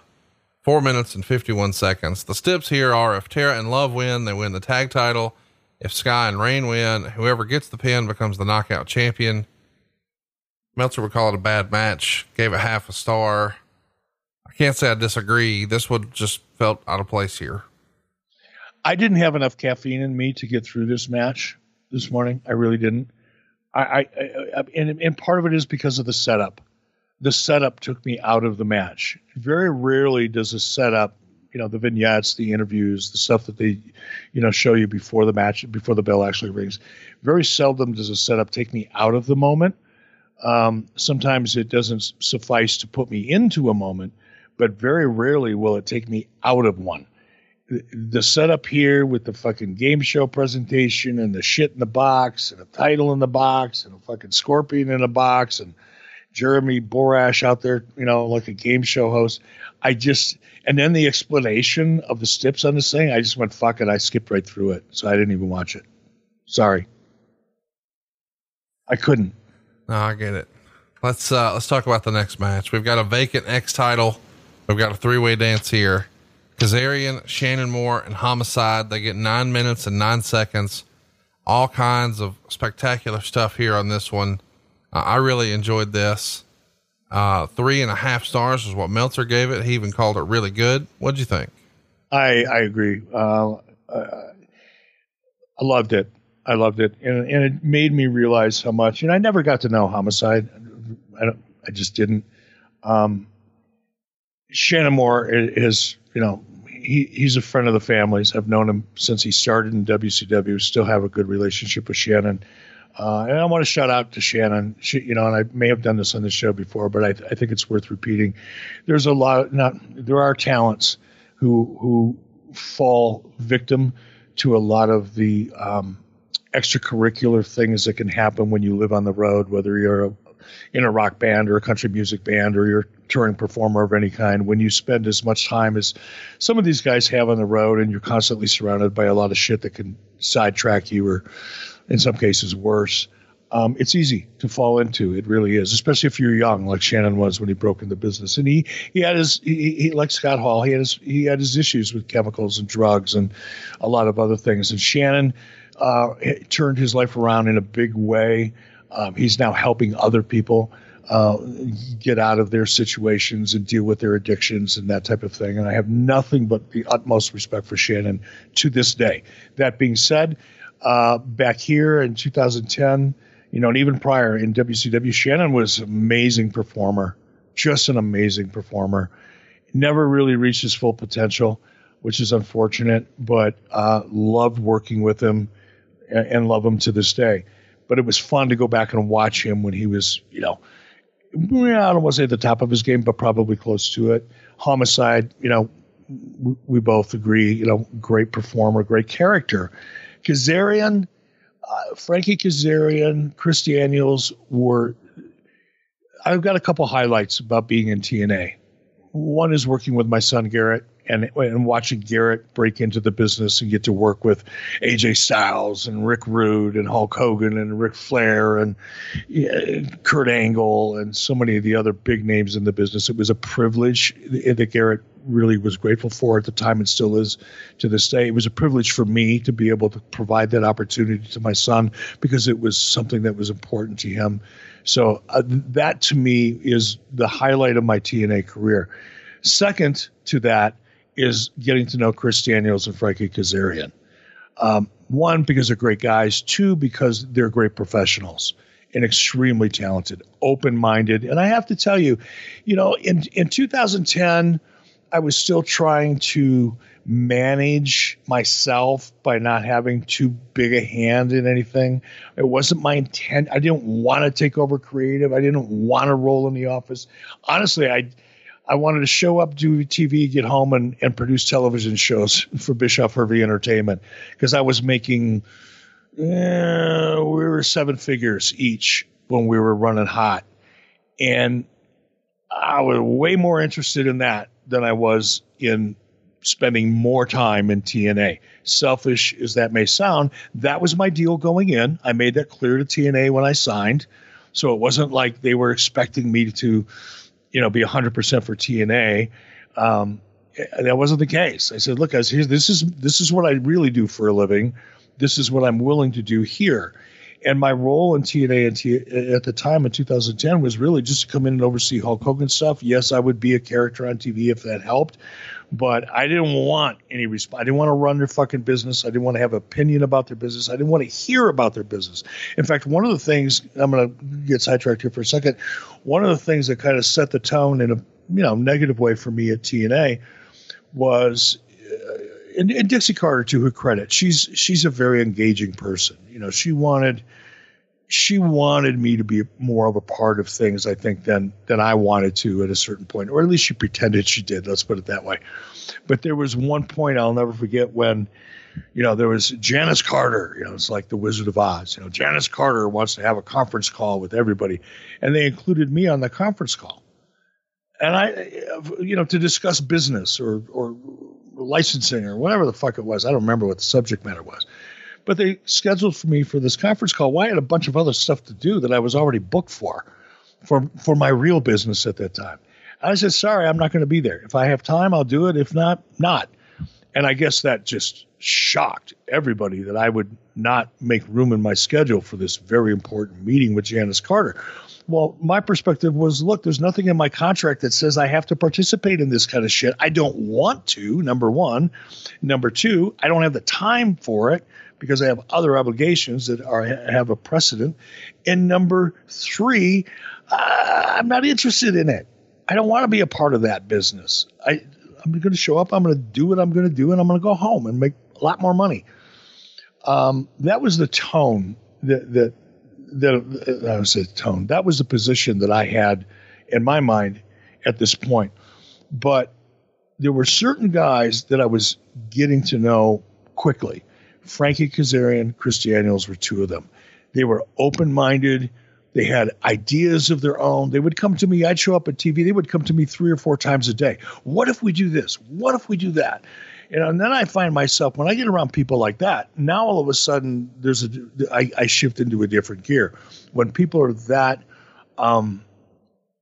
energetic and entrepreneurial about their own characters and ideas, it creates the same feeling in me. So I'll really almost right off the bat, Frankie and Chris were two guys that we could riff with. When I first got there, I think Chris Daniels looked at me like, oh, fuck, who's this guy? Oh, I heard about him. Oh, he's that Bischoff guy from WCW. Oh, fuck. Probably within about 2 weeks, we were spending more time talking about characters and ideas and storylines than I was with anybody else. And Kazarian the same way. And then towards the end, those guys were so good at improvising. You know, we knew where the story was going. We knew what we needed. They'd come to me and say, hey, what if we do this and this and this? And they'd run it by me really quick. And I'd be like, they're fucking awesome. Go for it. Had a great relationship with those guys, and I miss them both. And I'm really happy for their continued success in AEW, by the way. Hopefully everybody's out there supporting them.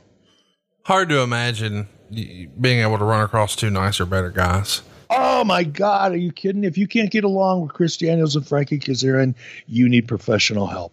I think Frankie Kazarian is low-key one of the nicest guys in the history of professional wrestling. Like, I don't know how he's made it. I mean, he clearly has to love wrestling. I mean, I get that he does, but I don't know how you make it this long being that nice of a guy. He's almost Charles Robinson level of just super friendly to everyone he meets. And because he's got the talent to back it up. He doesn't have to rely on his personality. He's got the talent to back it up. He can deliver when he's called upon.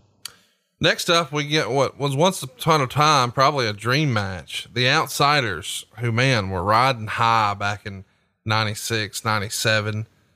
And so were the Dudley Boys in ECW. Well, now it's Team 3D versus Kevin Nash and Scott Hall, 6 minutes and 49 seconds.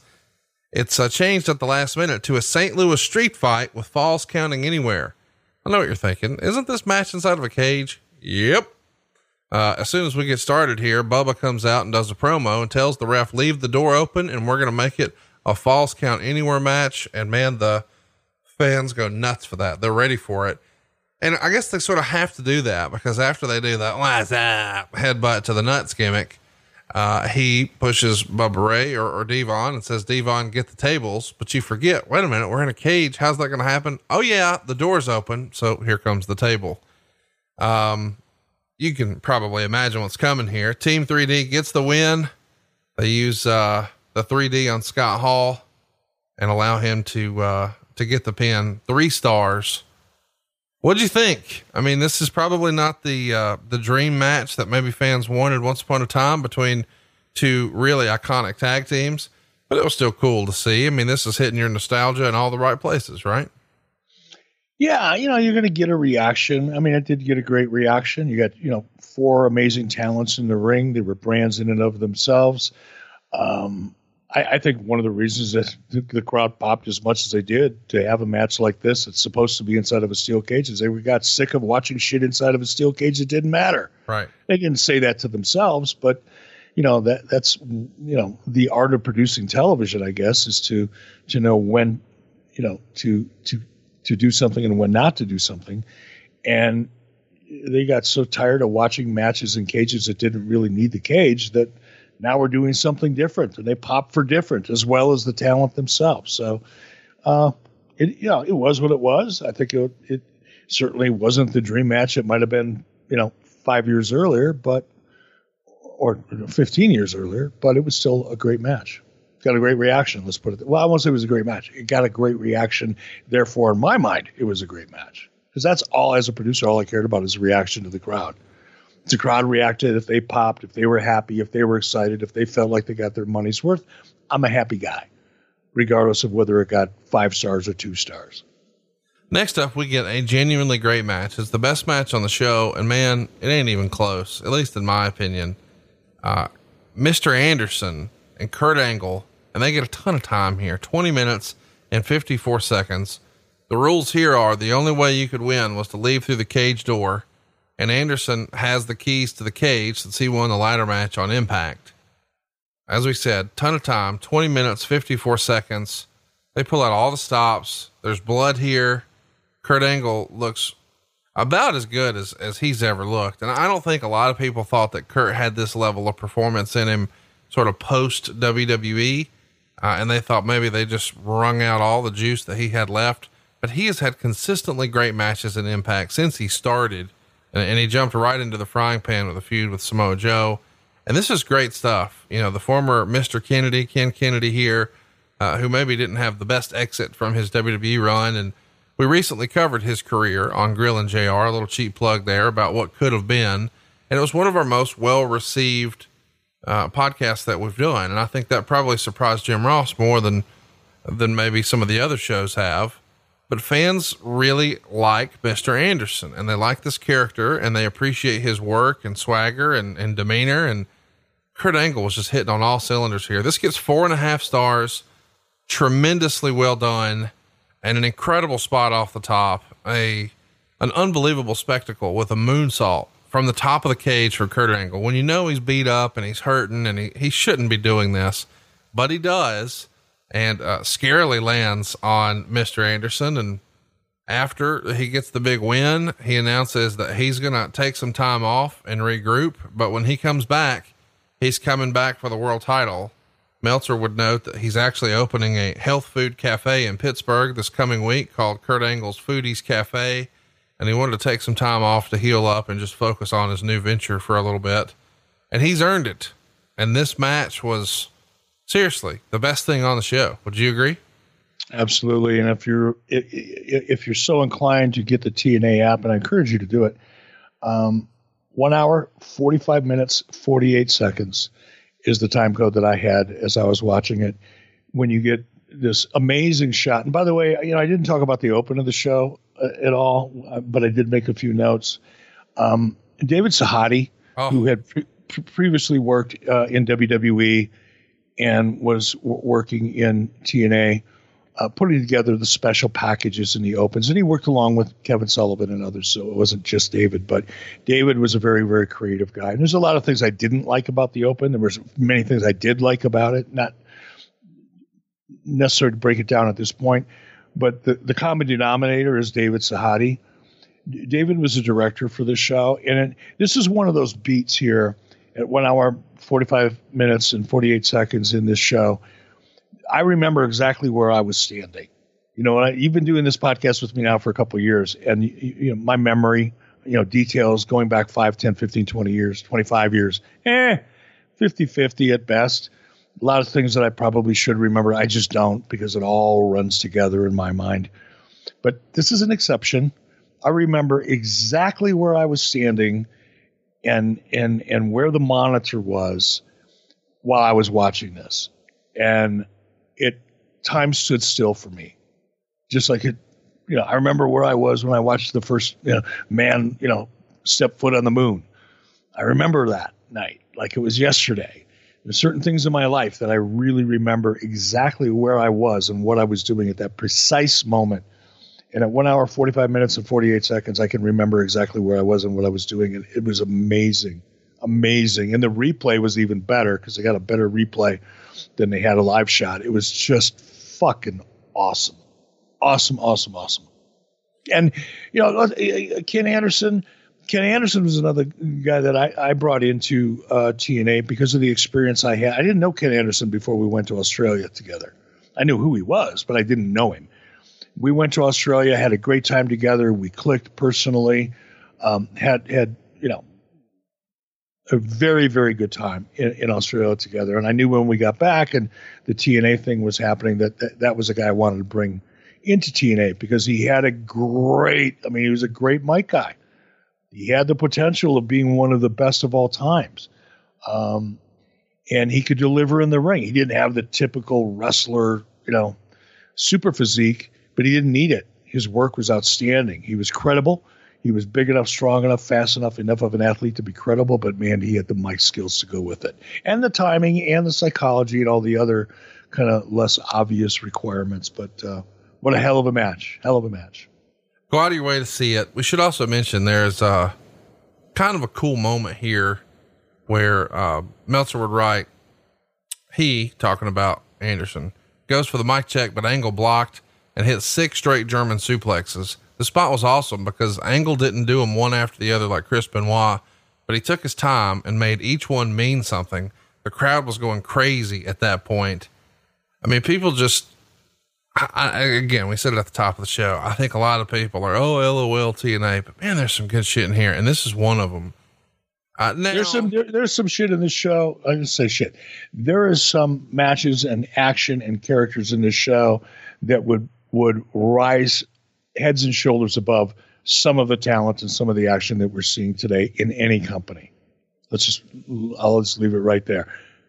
People can agree or disagree, but I'm talking about, the Motor City, Machine Guns and Homicide. And there's a lot of talent here that would be heads and shoulders above some of the talent, some of the prominent talent that we're seeing today. If they were able to come back today as they were back in 2010. It's kind of fun to, be reminded of, and don't get me wrong, I'm super excited about AEW. I watch every week. Don't miss an episode. Think the world of those guys top to bottom. They've been excellent to deal with, but they've, a lot of them are good friends of mine, and I'm so excited that they're there. But people talk about AEW like, oh, this is the first time WWE's had any competition. Or there's been any alternative. And then you go back and you see 10 years ago, dude, they're on TV. They've got Ric Flair, they've got Hulk Hogan, but they've also got AJ Styles, and they've also got Kurt Angle, and they've also got Sting. And it's just unbelievable what's here. Let's keep going. Let's go to the next. And they were also delivering 1.5 million to 2 billion viewers a week. Yeah. Times are interesting, aren't they? Now you've got companies getting excited about 500,000 viewers or 700,000 viewers. It's like, oh, okay, I guess that's important. Guess that's really changing the world. But, as much of a LOL, as you put it, as TNA was getting at the time, they were delivering consistently prior to Hogan and I getting there and subsequent.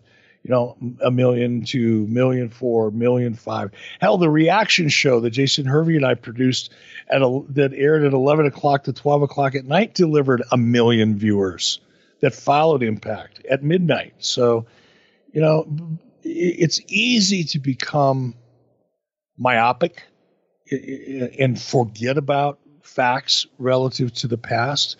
But, for someone to suggest this is the first time WWE's had competition, I'm sorry. I'll take exception to that. I'll take a big exception to that. And again, when any wrestling company, I'm not picking on anybody. And I'm like you, I fully support AEW. There's a lot of people there that I know personally, behind the scenes and in front of the camera. I'm fully supportive of them. I cheer them on. Nothing negative here, but don't get out over your skis and position yourself as something that you're clearly not yet. AEW is highly competitive, in fact, consistently dominating the WWE development territory, because that's what NXT is. Let's be honest and fair. Let's also be honest and fair and recognize that NXT has had a 10-year jump on AEW. NXT's been around for a long time. NXT has the full support and cross-promotional opportunities, of both Raw and SmackDown. That's something that AEW doesn't have. But still, to suggest that, this is the first time WWE's had competition, I'm sorry, move over to the side here. I'm going to kick you right in the balls. Well, it's a kick in the balls, this next match, because Lord, I love AJ Styles and think he's one of the best wrestlers of all time. But man, this whole he's Ric Flair's protege and he's out here in his damn Dollar General robe. This is not doing him any favors. I disagree. Let's chat me up then. Talk to me about it. Why do you disagree? Let me first say, to be clear, so people that are listening to this and happen to be driving their cars, their heads don't explode on their way to work, provided they're able to go to work. I thought this sucked. I thought it was a bad way to use AJ. It wasn't my idea, by the way. Not going to tell you whose idea it was because it doesn't matter, but it wasn't my idea. But, okay, it was Hulk Hogan's idea. Because I knew that would drive you crazy. I could hear your breathing change. Yes, like on my headset. As I said, I'm not going to tell you whose idea it was. I could hear you.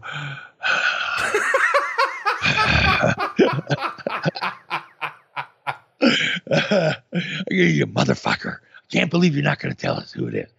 But the reason I think it was a good thing is it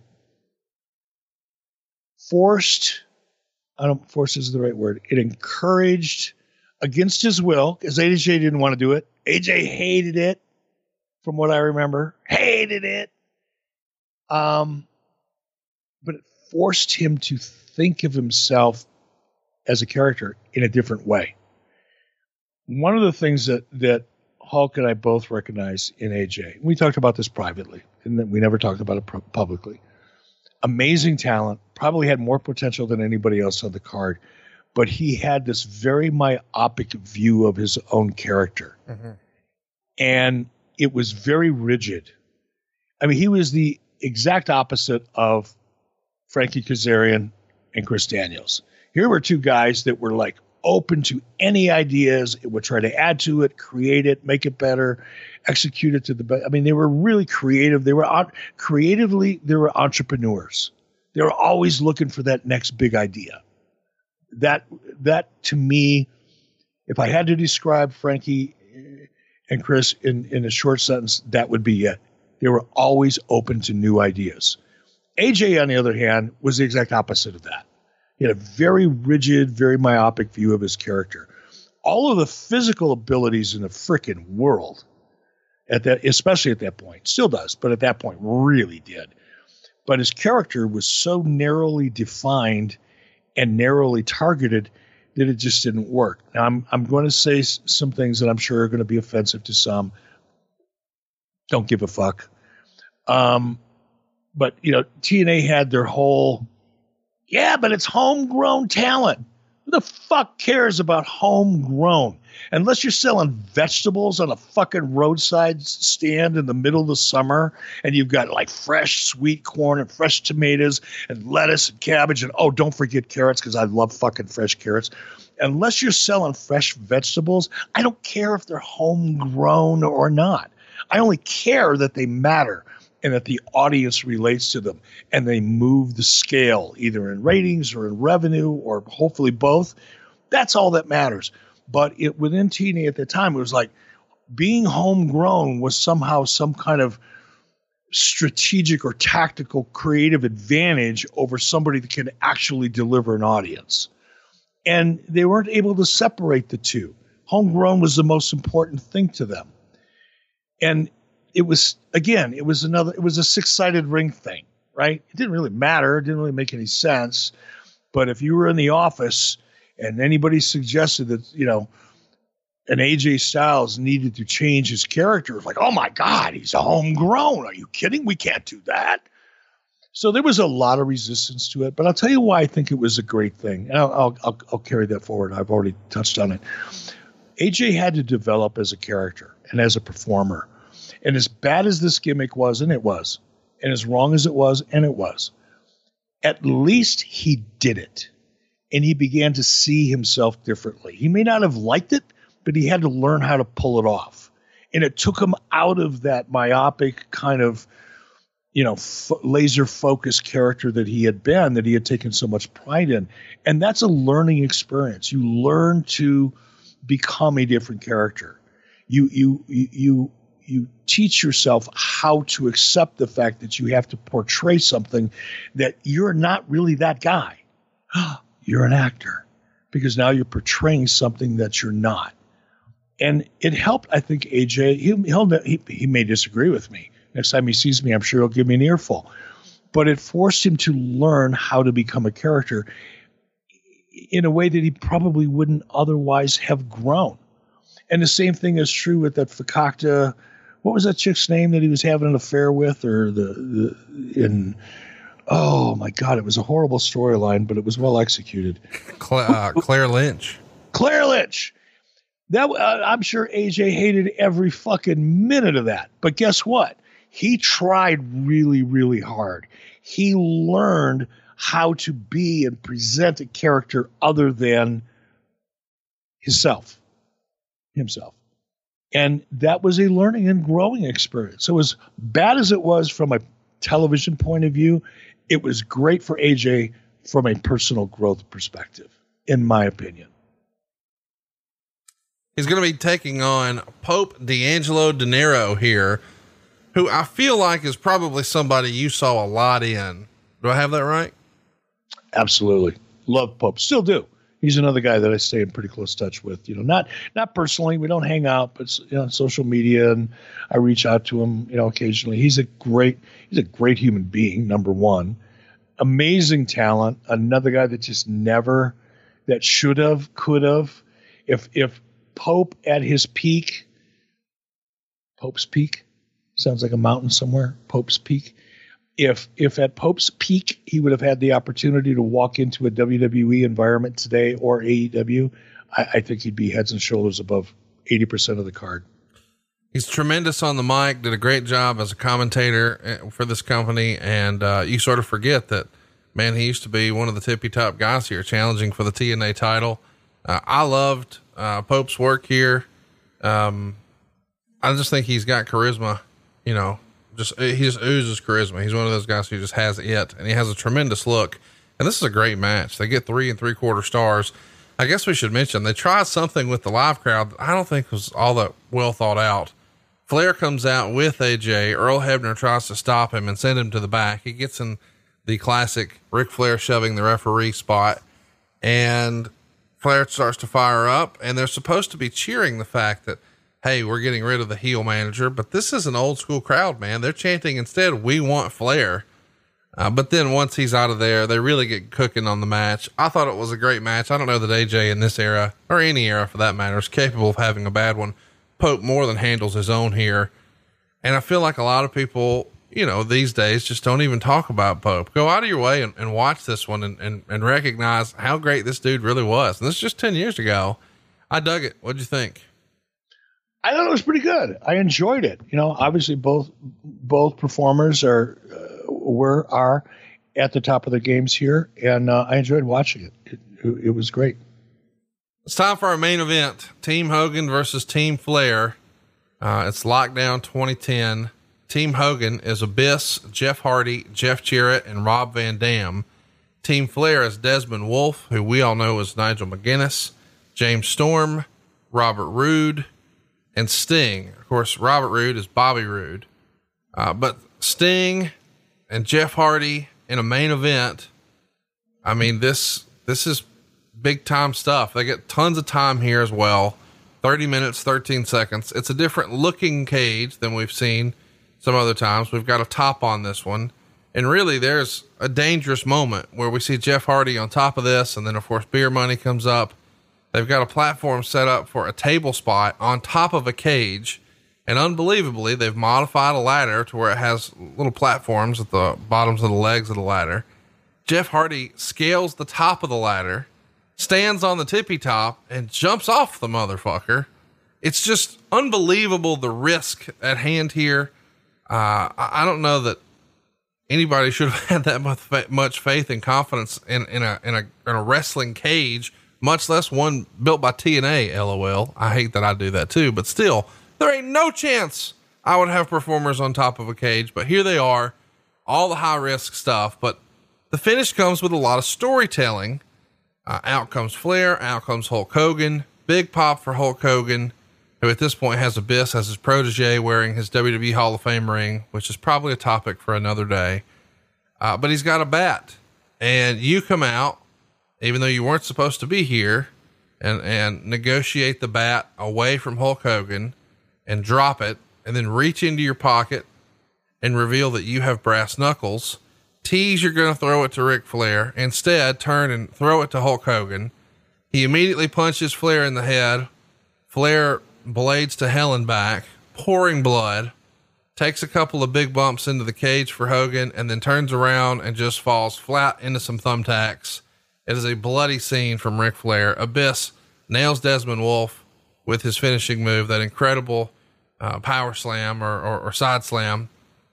1, 2, 3. There it is. Team Hogan wins. What'd you think of the match? What'd you think of the guys on top of the cage? What'd you think about your bit with Flair and Hogan and the blood and thumbtacks? Oh my. Let's start off with the spot with Jeff Hardy on top of the cage, setting up the tables. And there was a point right before where he had a garbage can lid in one hand and a kendo stick in the other. And he looked like fucking Spartacus. He looked like he was fighting off lions in the Roman Colosseum, just for a brief moment. I don't know why that stood out to me, but it did. That was the note that I made to myself. It must have been earlier in the morning when I did this. Look, if you're a fan of spectacular, highly dangerous spots that make absolutely no sense and are not connected to anything related to a real combat scenario or fight, if you don't care about that and all you want to do is see something spectacular and high risk and something you've never seen before, then you probably, needed a cold shower and a cigarette after this, because it was all of that and more. And I'm not minimizing it. It was fucking crazy, spectacular. I'd never seen anything quite like it. So if that's what scratches your itch, you were really, really happy about it. It just took me out of it. I can't, once you go so far with something, setting it up, a finish, tables and cages and ladders and kendo sticks and garbage cans lids. Oh my God, lions, tigers, fucking bears. Give me a jackhammer. Come on, give me a rusty crowbar. I need, ball peen hammer. I mean, there's a point where, okay, it's enough. And for me, this surpassed that red line way too much. But I get that other people dig it. Cannot, I don't know whether to praise Jeff Hardy or, wish he wouldn't have done some of the crazy shit that he did, because it's going to catch up to him. It already has, I'm sure. You can get away with it, and and Jeff was always a freak. Jeff could always get away with more than any average, athlete. It just could.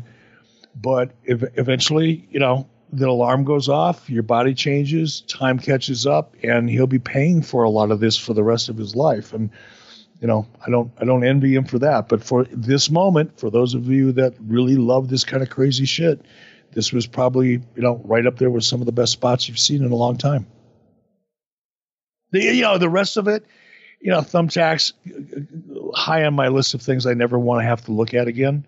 I think it's dumb. It's not I want to take that back. It's not dumb. If everybody else likes it, great.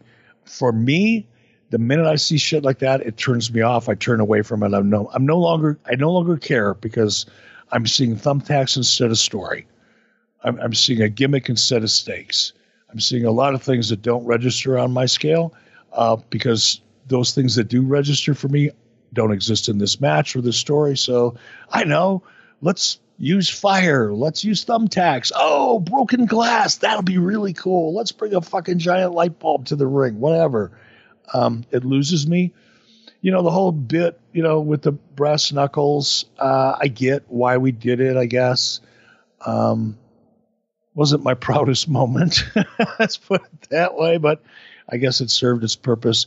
My only takeaway from it, and again, this is how I judge a match. Look at the audience. Don't listen to Dave Meltzer. Don't listen to Eric Bischoff. Don't listen to Conrad Thompson. Don't listen to anybody. Decide for yourself how you like something. Don't be too influenced by anybody else's opinion. But if you go back and you look at this, If there were 3,000 people in the arena, if that's what you said at the beginning of the show, 3,500, whatever it was, 3,200 of them were standing at the end. They were into it. Go watch any current product you choose. Come back to me and tell me, how much time the audience spends standing, at the end of a match. Yeah. By that standard, it was a huge success. By a critical, I guess, critics point of view, probably was an abortion, but the crowd dug it. And I guess at the end of the day, that's what matters, right? Absolutely. Speaking of the crowd, you go to the Wrestling Observer reader poll. They gave it 64.9% thumbs up, only 12% thumbs down, 22% thumbs in the middle. So overwhelmingly positive. The best match here, it's a runaway. There's not even another vote for another match. It's Kurt Angle and Mr. Anderson. Unfortunately, it's really not close for the worst match either. It's the ladies, Sky and Rain against Love and Tara. I dug this, man. I didn't like that every match was a cage match, but it is sort of fun to get in your Wayback Machine and go back and look at TNA and say, man, that was a pretty good show. And what could have been, because there's so much talent. And by the way, again, you and I just signed up for the Impact Plus app. We don't have some sort of promo code. We didn't get a discount. We didn't get a hookup. But I think this is worth $8 a month, especially while we're all looking for something to do. If you feel like you've sort of reached the end of your other streaming services, this is one I would recommend. How about you, Eric? I would too. I would too. And there is, you mentioned the TNA app. There's a lot of great stuff there, prior to Hogan and I arriving and subsequent, to it. And like I said, it's easy, it gets a rap, and even, I have my own personal issue, with a lot of things, mostly because it's a missed opportunity. The opportunities that TNA had were massive. They had so much support from Viacom, from Kevin Kay, from Spike TV, Scott Fishman at the time. And that support and that willingness to build the brand together was so horribly mismanaged, in my opinion, that it frustrates me to this day. When I get shitty about TNA, it's not because of the product. It's not because of creative differences. It's none of that. It's because of the missed opportunity. There was a moment in time in 2011 and 2012 and 2013 when Spike leaned forward so much, Viacom leaned forward so far, was paying for so much. By the way, just to kind of, narrative bust here, TNA never paid Eric Bischoff a dime. TNA never paid Hulk Hogan a dime. Spike TV did. Viacom did.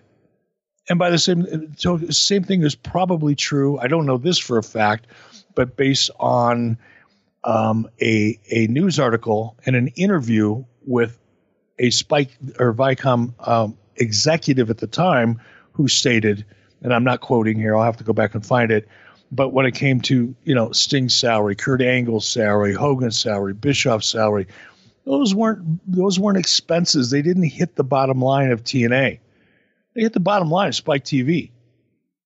So, for the narrative that, Hogan put, TNA out of business, or Bischoff put TNA out of business because of the overinflated salaries, there's a rusty crowbar somewhere in a garage somewhere down your street. Your neighbor has one. Go ask to borrow it. Go fuck yourself with it. Because it's not true. It's just not true. You can keep repeating it. It doesn't make it true. But the opportunities, the marketing that Spike spent and was reacted to almost with disdain by certain people within TNA, high level people, just amazed me. The way TNA treated and didn't treat their television partners, and the opportunities that were missed as a result of it, to this day, still get under my skin if I think about it. So I'm not going to think about it anymore. Not at all. Well, let's think about something fun, man. Let's think about what we got coming up on adfreeshows.com. Of course, had you already been on adfreeshows.com, you would have gotten this show early and ad-free, but you would also be getting our April bonus show. Of course, our March bonus show, where we really kicked things off here on Patreon, was telling the story of Eric's quote unquote 83 days in WWE. But at the end of this month, we'll have AWA Super Clash 4, which was a pretty cool moment in time. But we've got some fun stuff coming up, including, I can't believe I found this on this TNA Impact Plus app. Our May bonus episode is Eric Bischoff in a tag team effort with Matt Hardy as his tag team partner, wrestling the Young Bucks. Holy shit. I forgot about that. Eric Bischoff wrestled the Young Bucks, and we're going to watch it and talk about it together at adfreeshows.com. We've got the rest of the year mapped out, some really tremendous stuff. We're also going to cover a lot of interesting AEW stuff on adfreeshows.com. We'll revisit AEW All Out. We'll revisit their debut on TNT. Lots of fun stuff coming at adfreeshows.com. Don't forget, you get all these shows early and ad-free, including next week's show, Spring Stampede 2000. But then at the end of the month, on April 27th, we're going to revisit David Arquette in WCW. I can't believe this is happening. It's the 20-year anniversary of that. Stay tuned if you haven't already. Get it early, get it ad-free, get it at adfreeshows.com. Until next week, he is at E. Bischoff. I am at Hey, it's Conrad, and we are out of time. We'll see you next week right here on 83 Weeks with Eric Bischoff.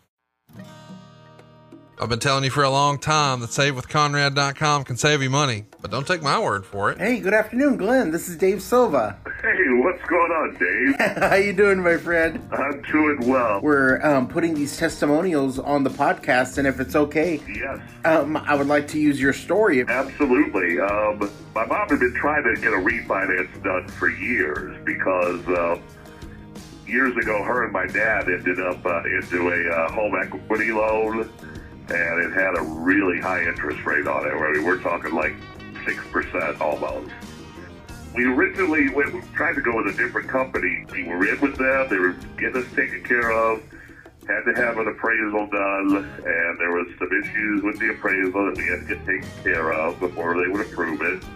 Got all those done, and then when we went back to them to have them finalize everything, they backed out on us. Oh, wow. And they said, we're not approving anything over $125,000 now. So originally when we started this process, my gut told me, call Conrad. And I didn't listen to my gut then. So the second time around, I said, I think I'm going to call Conrad this time. We ended up working with Derek Jones, and he is absolutely a treasure. I can't say enough good things about Derek. The work he did for us, he was always available anytime I had a question. I could call or text or email, and he was always there for us. He met every need that we could possibly have. I just can't tell you how overjoyed we were with the experience. And, I've highly recommended him to people I know. Tried to get my daughter to go get a hold of you guys about, she's looking into buying a new home here soon. And so what are you waiting for? Find out how much money you can save right now for free. You don't need perfect credit or money out of your pocket. Even credit scores in the 500s can be approved. And if we can't save you money, we won't waste your time. But because we're licensed in more than 40 states, we can help more families than ever before. Find out how much money you can save right now for free at SaveWithConrad.com. Oh, and did I mention you could skip your next 2 house payments? Hurry to SaveWithConrad.com. NMLS number 65084, Equal Housing Lenders. Woo! John brings his skewed sense of humor. Jeff brings tips to cut strokes off your next round. Together, it's those weekend golf guys. They'll pay a lot of money to PXG and Titleist and Callaway and on and on and on, right? How many yards do you think you're going to pick up with that extra driver? I think I can get an extra 5 to 10. What if I give you 15 to 20? You pay me more. Jeff Smith teaches on a sliding scale. Those Weekend Golf Guys, the podcast, part of the Believe Network. Just search BLEAV on YouTube or wherever you listen.